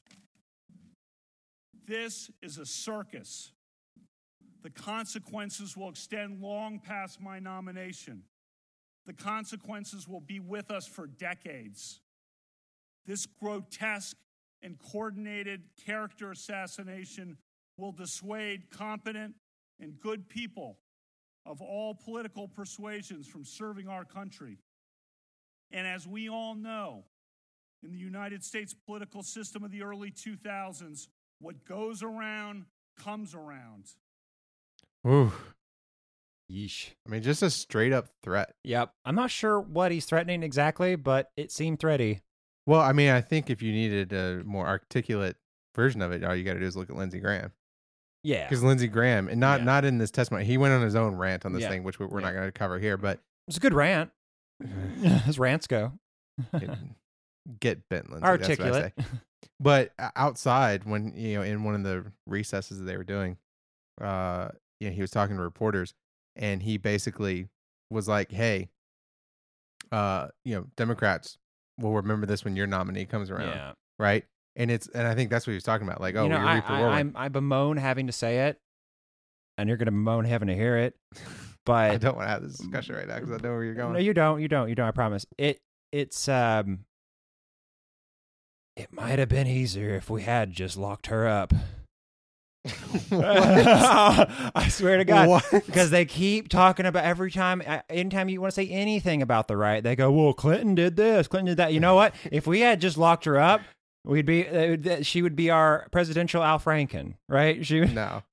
They wouldn't be able to do it anymore. In fact, the Al Franken thing doesn't matter. I know, but you see, I was a joke. Because it's all in bad faith. It seemed, but that's almost what they seem to be implying. Like if we just locked her up, they wouldn't be able to say anything. But the thing is, that's not true. It's all in bad faith. And if you give a mouse a cookie, of course, they're going to want a glass of milk, right? Of course. But the thing that pisses me off about the Lindsey Graham thing. Hashtag I'm with her. Yeah. By the way, just a side note, the worst campaign motto I've ever fucking seen. Like, what was the point of that? I'm with her. Are you kidding me? What kind of politician? At least it was original. I know, but Obama's wasn't even original. just from an objective standpoint, a politician, people vote for politicians based on what the politician can do for you, do for us. Yeah. And her whole thing was, no, you're with me. Yeah, precisely. Yeah, that's a good point. It was that's a good point. What the fuck were you thinking? Mm-hmm. Right? It just anyway. That's a tangent, and we could. Yeah. I will relive the 2016 elections in my nightmares for years. I hadn't thought about it, but honestly, you're right. If she had made her campaign slogan "I'm with you," I know. Oh my right? gosh! I didn't never thought of that. God. Yeah. Anyway, and I mean the one she had in the general election, the Stronger Together, that one was not bad. Mm-hmm. But anyway, doesn't matter. That's a whole different story. But the thing that pissed me off about the Lindsey Graham thing was just like, wait until Democrats ever get in power again and see what we do with your nominees. And I'm like, do you not fucking remember Merrick Garland? If they're rapists, go ahead or if they're predators, go ahead. Right, that's the thing. Merrick Garland, you just didn't even hold hearings on because the black guy nominated him. Now, So I want to get say bent, this. Lindsey. I want to say this today. Today, that was brought up during an interview with Lindsey Graham. And he pointed out, he made this claim. I haven't done the research to know if it's true, but that it never in the history of the Republic has a Supreme Court member or Supreme Court nominee gotten a hearing during the primary of the last term of a president. That's demonstrably not true. Well, let's even if it were true, he did say that if there's a Supreme Court seat open, at the end of Trump's term when the primaries have already started, he will not be willing to hear it.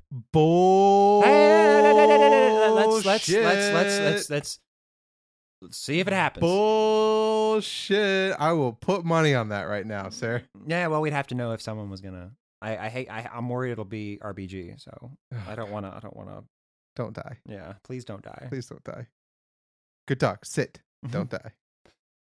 That's a John Oliver reference. I don't think she's a dog. No. Don't at me.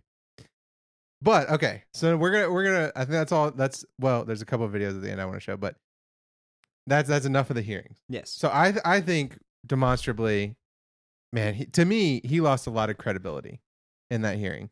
He didn't answer questions. He was on attack. He talked about conspiracy theories. He lied about things that are easily proven. And by the way, this isn't even like the latest. So it came out today as we're recording this. So his second accuser, who wasn't even involved in this hearing, right, Deborah Ramirez, and she says that in a party in college, he basically took his penis out and waved it in her face, right? Yeah, she must have been awfully short. Well, they were sitting down. I think they were playing. Yeah, I know. Go ahead. Spin the bottle or yes, some game or something like that, right?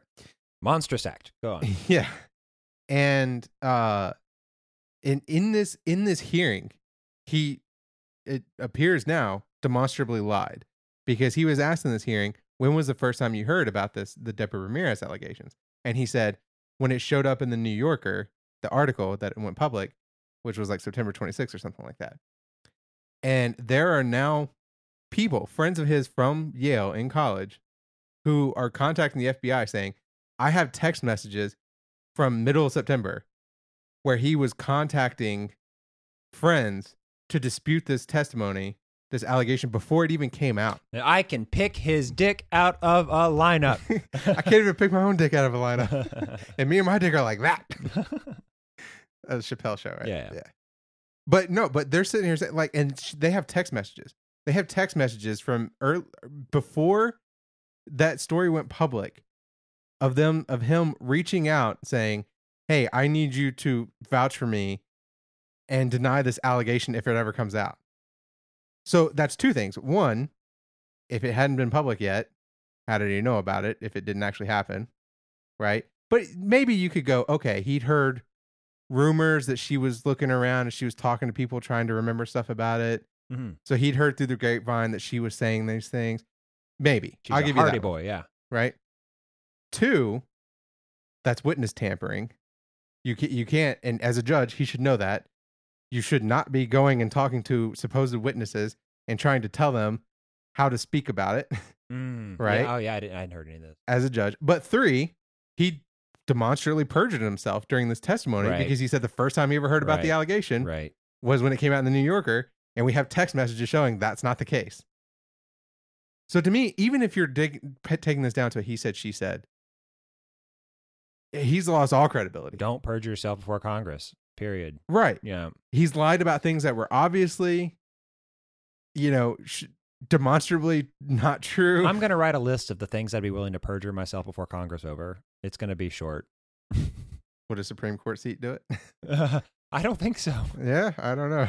It's a lifetime gig. I'm not a good liar. I don't. It's a lifetime gig. But so to that, and I want to end on this. And it might go for a little bit longer than we think, but this is the last point I want to make on this.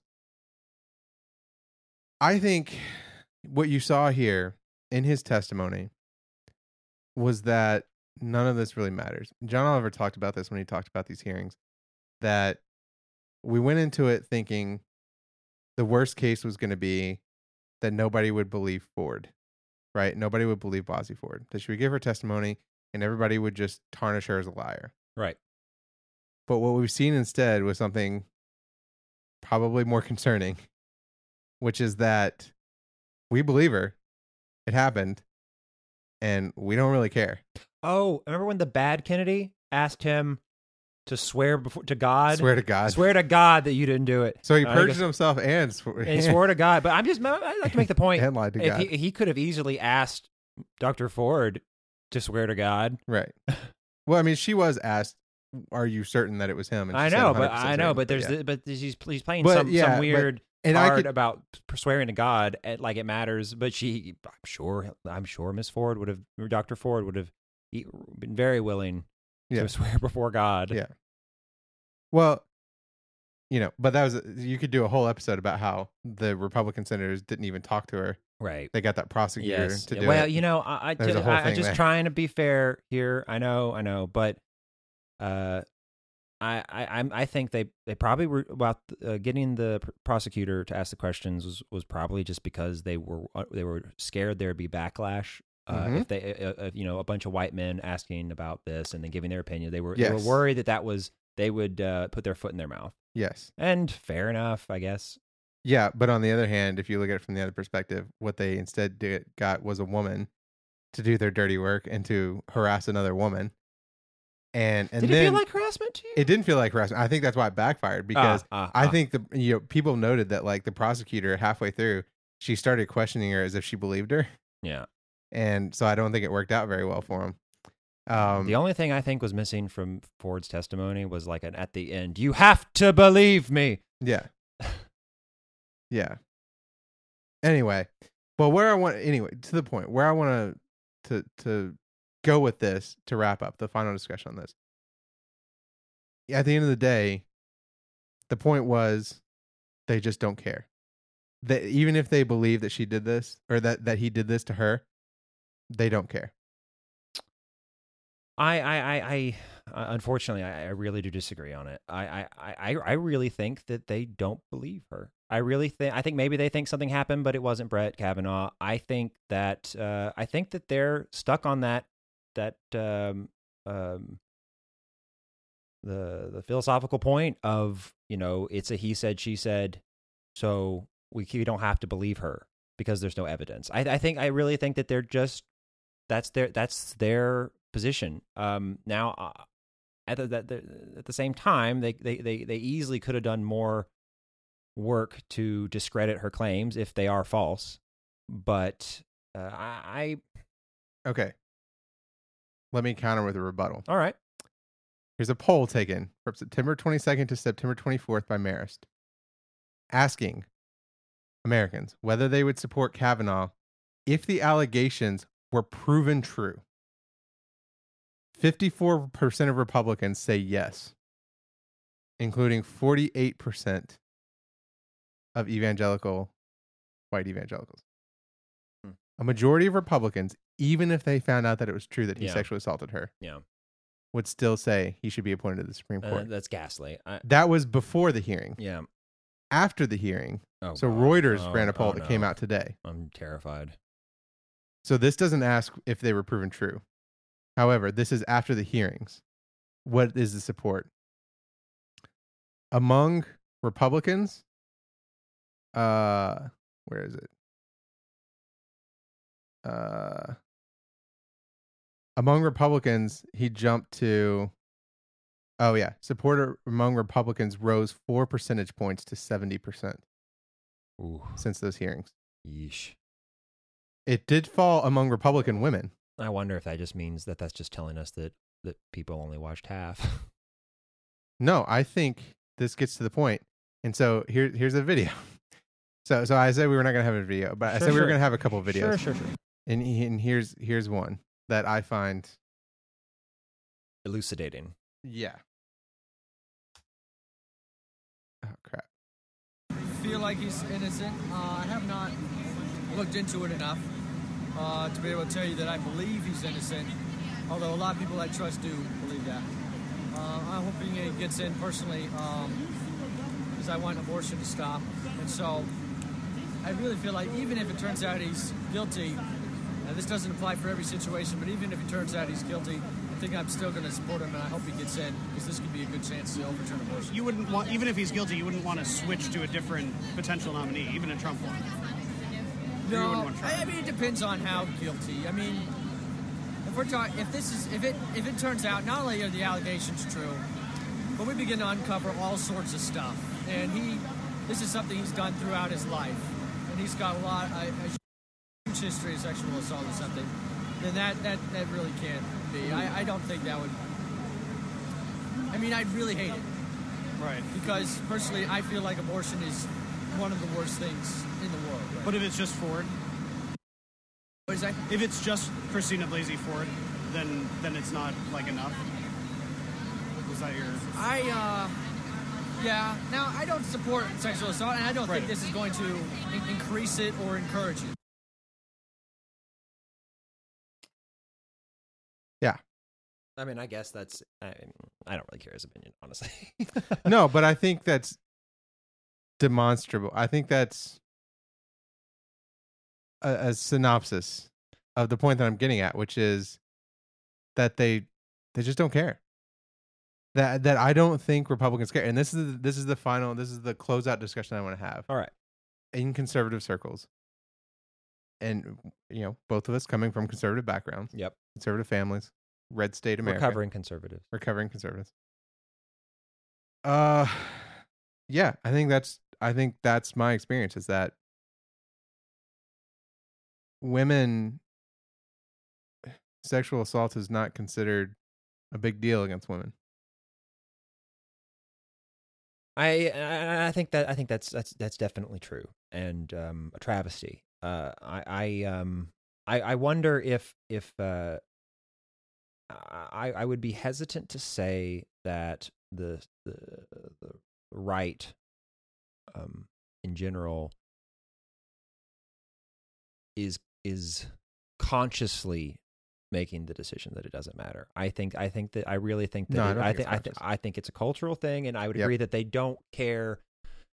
But I really do think that they don't believe it. Right. And I think my point is that I don't think it's, because here's the thing. I think it's a reflection of two things. I think, and let's take the easy one first. It's a reflection of a cultural status quo, which is, I've seen this a lot personally on my Facebook feed, which is, again, mostly conservatives because of family and friends and where we come from, right? Mm-hmm. And I've seen this over and over again as liberal friends have posted memes and shared stories and stuff about the hearings and about Kavanaugh. And every single one, I kid you not, every single one of these Facebook posts, somebody comes in with a comment about, what if it was your son who was wrongly accused? Right? Now, that is a total purely whataboutism that doesn't really have that much relationship to the issue here, because we're not just playing a theoretical what if this happened. I mean, we've already talked about all the credibility and all that stuff. Yes. But on top of that, I think it belies the point that they're missing, which is that, and I've seen other people push back to this. What if your daughter came forward and said someone sexually assaulted them, and nobody believed them? Yep. Right. And the fact that, but the thing is, that's the status quo right now. And you know what? Honestly, if you want to make that argument, that's fine. Maybe 25 years ago. Because, I mean, I think it's investigatable in a way now because of the world we live in. Like where you are, where you were, like text messaging, phone location, all of that stuff. There's a lot more that you can investigate. If it's in the if it's in the 70s and there's literally nothing to do about it, right? Other than to just ask people. It's not really the world we live in anymore. I mean, a lot of this is just testable. But even today, okay, like the Louis C.K., there's no text messages about him being like, hey, I'm going to jerk off in front of you. No, he just closed him into a room and started jerking off in front of him. Right. You see what I'm saying? Yes. But then again, that was a long time ago, right? I mean, years ago. What's that? A few years ago. Was it? It was like late 2000s. Even late 2000s was early 2010s. Was a different world. And I'm not saying that none of this shouldn't have been investigated or any of that. I'm just saying, I'm honestly willing to let them have it in the past because, like, as far as this he said, she said, presumption of innocence nonsense. But in today's world, it's just really easy to investigate. But I think why wouldn't you investigate it? What are you gonna hurt? But I think it goes even deeper than that from a cultural standpoint of, like I said, the status quo is we don't believe women. Right. And so conservatism is founded definitionally in the status quo, liking the status quo, liking traditional, right? Yes. Traditional values. And the tradition has been, we don't trust women. That's been the status quo. Yes. We don't believe women. We give men the presumption of innocence well beyond even what they deserve a lot of times. And right? I completely agree, and that has to change. And I think the way to change it is by believing women when they come forward. Right. But in the past, I'm just talking about when someone makes that kind of argument, right? It's to say that you should believe, or that kind of suggestion that we should believe a woman when they come forward and say that they've been sexually assaulted. Right. It doesn't mean to just blindly believe. No. I'm trying to head off when the response that is going to be, well, you're just going to investigate every single claim. It's going to be all he said, she said. You can like protect our boys, just like you said. But and that's the thing. A lot of it's going to turn out to be he said, she said. No. But that's my claim is that that's a feasibility argument. I agree with you completely culturally on this, but I mean, as a feasibility argument, that doesn't matter anymore. I think it was easy to use in the past, but it's going to become less and less easy to make that argument that, what all it takes is a yearbook quote, and now we have to investigate. Well, maybe it doesn't take as much to investigate now, but honestly, it's just not. It's not like it was there. Going forward, but right. I look. But we're talking about changing. I think the point is they're just resisting the investigations because they don't want to move. They don't want to move the status quo. They don't want to move the status quo. I completely agree. I'm just like we just have to be able. And I think there's a lot of things we're going to talk about, I hope, on this podcast related to this. But when it comes to changing culture in this way, in any way, I think that we've taken a lot of things for granted since the civil rights movement. I think that we used to have. I think we used to have these kinds of arguments, and people have forgotten how to. So when someone says, "Well, what are we going to do? We're going to investigate every single claim." Like that's like they're so clever for saying that, right? But we don't know how. But people genuinely we're just dumbfounded when people say it. We're like, "Oh, come on." But it's because we really haven't had to have these serious arguments in a long time. It hasn't been public, right? I really think that we're going to have to remember. We're going to have to relearn how to have these arguments about culture. Well, and the arguments are going to be more difficult because the point that I've made before is that pre-civil rights. I mean, look, regardless of where you stood on the debate, obviously there were white supremacists, right? And so if you go back to slavery, when we were debating slavery, right, there were people that legitimately believe black people weren't people, and therefore this wasn't a good debate. But that was a minority. I think most people, even the people who were pro-slavery that were kind of in the middle, that were able to be persuaded. There's a guttural, primal argument that these are human beings and they should not be treated this way. I'd like to think that's true. I wonder if it's true. I don't know that it is. I don't know, but I like to think. I mean, well, I think we do know because it eventually changed. We eventually won that battle. So you changed people's minds. You say we in both cases, but the we you're talking about that was supporting slavery was dramatically less educated than the one that abolished it. Yeah, even that. Okay, I know. I firmly believe the way to make things better is more education. But my point here is, at some level, there's a primal level where slavery feels primally right and wrong. There's a way that even segregation, it's hard to at some point. Once you've gone over the hurdle that these are people, these are human beings, it's hard to argue that segregation or slavery is not wrong on some level. You know what I'm saying? It's a more of a black and white issue.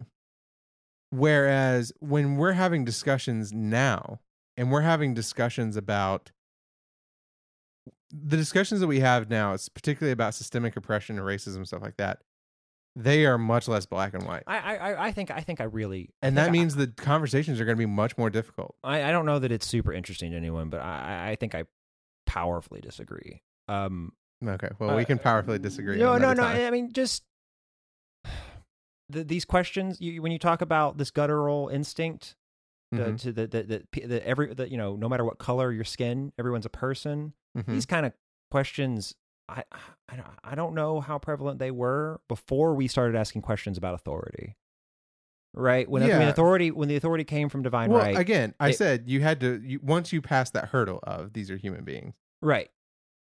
Then it becomes hard to defend something like that's fair. Yes. Well, of course. Whereas in the discussions that we have, I feel like even people who I would consider racist and white supremacist, to some extent, just due to the culture and the way times have moved, recognize that these are human beings. They just might think they're inferior human beings, maybe not even genetically, but culturally. And so the arguments that we have now are just much more nuanced, and that's what makes it more difficult. But we can do a whole episode about this, and I would love to. Yes. I don't want to get this bogged down with that. For sure.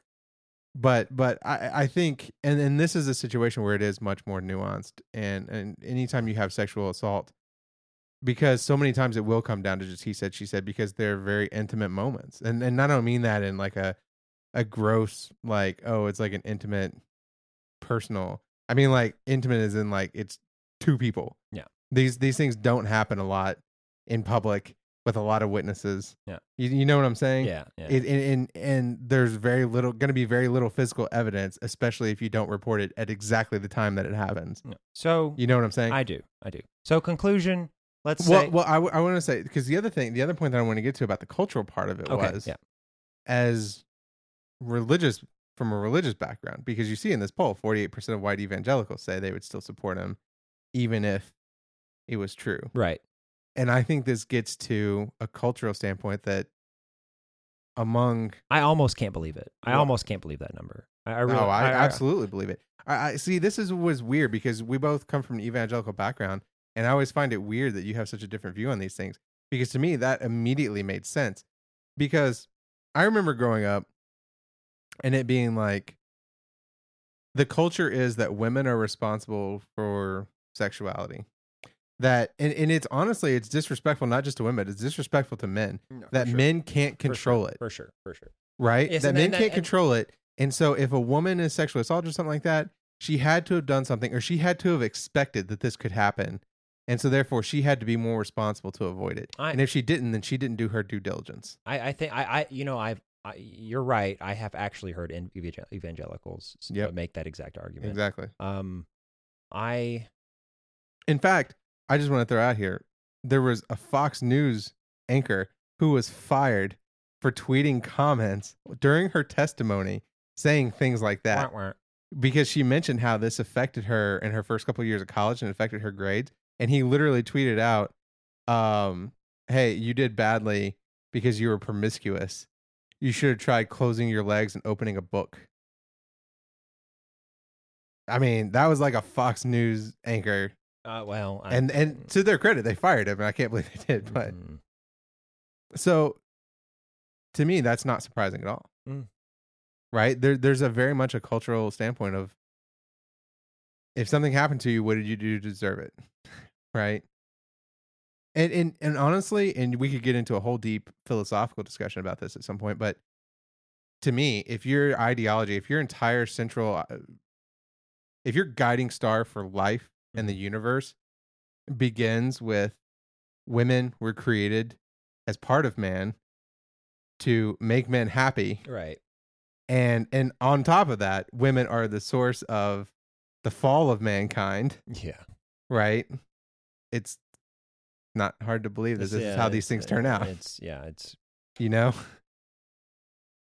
Yes, I would and that seems pretty apparent. Yeah. And so just to wrap up, I think what this goes to, and I think what you saw with Kavanaugh is, and when you saw it when he was talking there about Trump, he took a very Trumpian approach to this. And there's even reports that came out that said, because he did that Fox News interview. Right. And the Fox News interview, he was not nearly as combative. He was still spouting some of the same bullshit. Do you think he got it from Trump? I don't think he got it from Trump, but there were reports that Trump was not happy with how weak he looked on the Fox News interview. I think he took that And perhaps. I think he was like, oh, I'm going to be a hard ass perhaps to make Trump happy. That's quite possible. And to make the base happy. Because as we've talked about in some news, Cody Johnson, shout out, has pointed this out, that what united fascists was just opposition against the left. There's not really a driving political or economic ideology principle. there. Yeah. Right? It's just, I just hate liberals and I hate the left. And that is what's becoming of the conservative party. Newt Gingrich himself said it, that the reason conservatives aligned with Trump is because he hates the left and he shares their contempt with the left. And that's why he's popular. And I think that's 100% true. And I think that's what he was doing there. I think he realized, I don't need to win over moderates. I don't need to win over women. I don't need to win over liberals. I don't need to appear reasonable. I need to stick it to the libs. I need to show the senators and the Republican base and Donald Trump that I'm going to stick it to the libs. It's quite possible. And that was his strategy coming into this. That would add up. There's no way to know, but that makes a lot of sense. Yeah. I feel like that's what we saw there. And you know what? I think it might work. We'll see. We'll find out together. We'll find out. So what is your prediction? I think he's not going to get confirmed. So who do you think votes against him? Because there's got to be 3. It's got to be it'll be Flake and 2 people with consciences. Murkowski and Collins. Maybe. I hope. You know what I'm worried about? And we didn't really talk about it much, but this FBI investigation has been hamstrung a lot. Yeah. There's already talk about restrictions on who they can talk to, what evidence they can gather, stuff like that. You know what I'm really concerned about is that this FBI investigation, and we talked about it kind of in our gameplay a little bit, that it's kabuki theater, right? We talked about it in our last episode of Rambling when we were playing Perfect Dark. Right, yeah. Again, check it out on youtube.com. Don't call me pretentious. But we talked about this briefly, and I said at the time I was worried it was kabuki theater, that it's not going to amount to anything. And what I'm really concerned about is, in fact, it's going to be the cover that Flake needs to vote for him. To say, look, they did the FBI investigation. That was a bullshit investigation that had no substance to it. Didn't even interview everybody. Like they're not allowed to investigate. They're not allowed to interview Swetnick, who's the third woman that gave allegations. And my impression is, I believe he did it, but the FBI investigation is not going to find out anything we don't already know, which is, to Republicans, inconclusive enough. And that's just going to be like, oh, well, they did the investigation. Yeah, I can just vote for him. I think enough people's better angels will win out. I do. I just don't trust Jeff Flake. I just don't. And honestly, I'm not even sure. I worry that the investigation will in fact help us lose Collins and Murkowski, because I think there was a possibility that they would vote against him on abortion standards, because he very clearly, by some of his statements, is going to oppose or restrict the rights of abortions. And theoretically, Collins and Murkowski are pro-choice, the only 2 pro-choice Republicans I know of. Mm-hmm. Shocking that they're women. How about that? Yeah. But, I think I honestly, this is one of those situations where it's almost maybe a detriment, because I think that they may have opposed him just thinking that he would restrict abortion rights. And now this is taking over everything. We're not even talking about his stances on the policies, which are, as liberals, awful. And so now they're just going to be like, oh, well, the investigation happened, and, we're going to survive this whirlwind of this sexual assault allegation. We're just going to vote for him. I don't have to worry about where he actually stands on abortion anymore. It's possible. I hope not. I hope not too. So yeah. So I guess in conclusion, find someone better. Find someone who is not going to have anyone able to make a credible claim that they sexually assaulted them. Right. Hey, nominate me. I'm 100% on that. No one who's ever seen a bedroom of a house that I've been in will make that claim. I'm not sure I understand what you're saying. I mean, you could conceivably hire an actor, but I mean, this is a person who, there is circumstantial evidence at the very least that she's been around this person. There's no one, I don't think there's anyone you can find that's been around me that would ever claim this. So I'm just saying, find someone who isn't going to have this problem. And I do think that's what the Republicans are going to decide. They're going to say, let's just pick someone. Let's just win. Right? Let's just get rid of this problem. No. And let's just do someone who won't have this baggage. It's too late now. We'll see. It's too late. They're worried about losing the midterms, and the average is 65 to 70 days to confirm as Supreme Court justice, and the midterms are in 30 days. Well. So conclusion: find someone better. Even if he's not guilty, just find someone better. Although we think he's guilty. Yeah. So. Yes. Yeah, I agree. Yeah. And I just want to throw one last thing in there too that we didn't mention. That's actually kind of important in terms of evidence against him. He presented this bullshit with his calendars, like, oh, my calendars prove all this stuff, and in fact, there was an entry on his calendar, July 1st, 1982, where it said, go to Jimmy's house to buy skis with all these different people, Judge and PJ and all that stuff, right? And skis, of course, refers to brewskis. And it was Thursday night, and like I said, July 1st. And notably, the party that Blasey Ford said this happened at involved Kavanaugh, Judge, PJ Smith, and one other boy that she didn't know the name of, but was theoretically one of this group that's on his calendar. And she said it happened 6 to 8 weeks before she ran into Mark Judge at a Safeway, at the grocery store that he worked on. And in his memoirs, he said he started working at that grocery store that summer in like August. Yeah, no. We mentioned that, yes. I don't know that we mentioned that. No, we did, for sure. But, so that totally fits her timeline. That party. Yeah, that's the circumstantial evidence I was referring to. Yeah, for sure. Yeah. So there. Yeah, I think there's tons of evidence, and I hope he doesn't get through. I hope he doesn't get through on ideological reasons. I hate that we're even having to discuss this, not only because it's ruined her life, and she can't even live in her house, and I feel really sorry for her and all that stuff. She didn't want to have to go through this again. But also, I mean, I feel like it's just bearing the lead of it. It's avoiding the major problem that the Republicans have gotten very extreme and are supporting people, because his support, even before these allegations came out, was historically low. Yeah. In the 40%.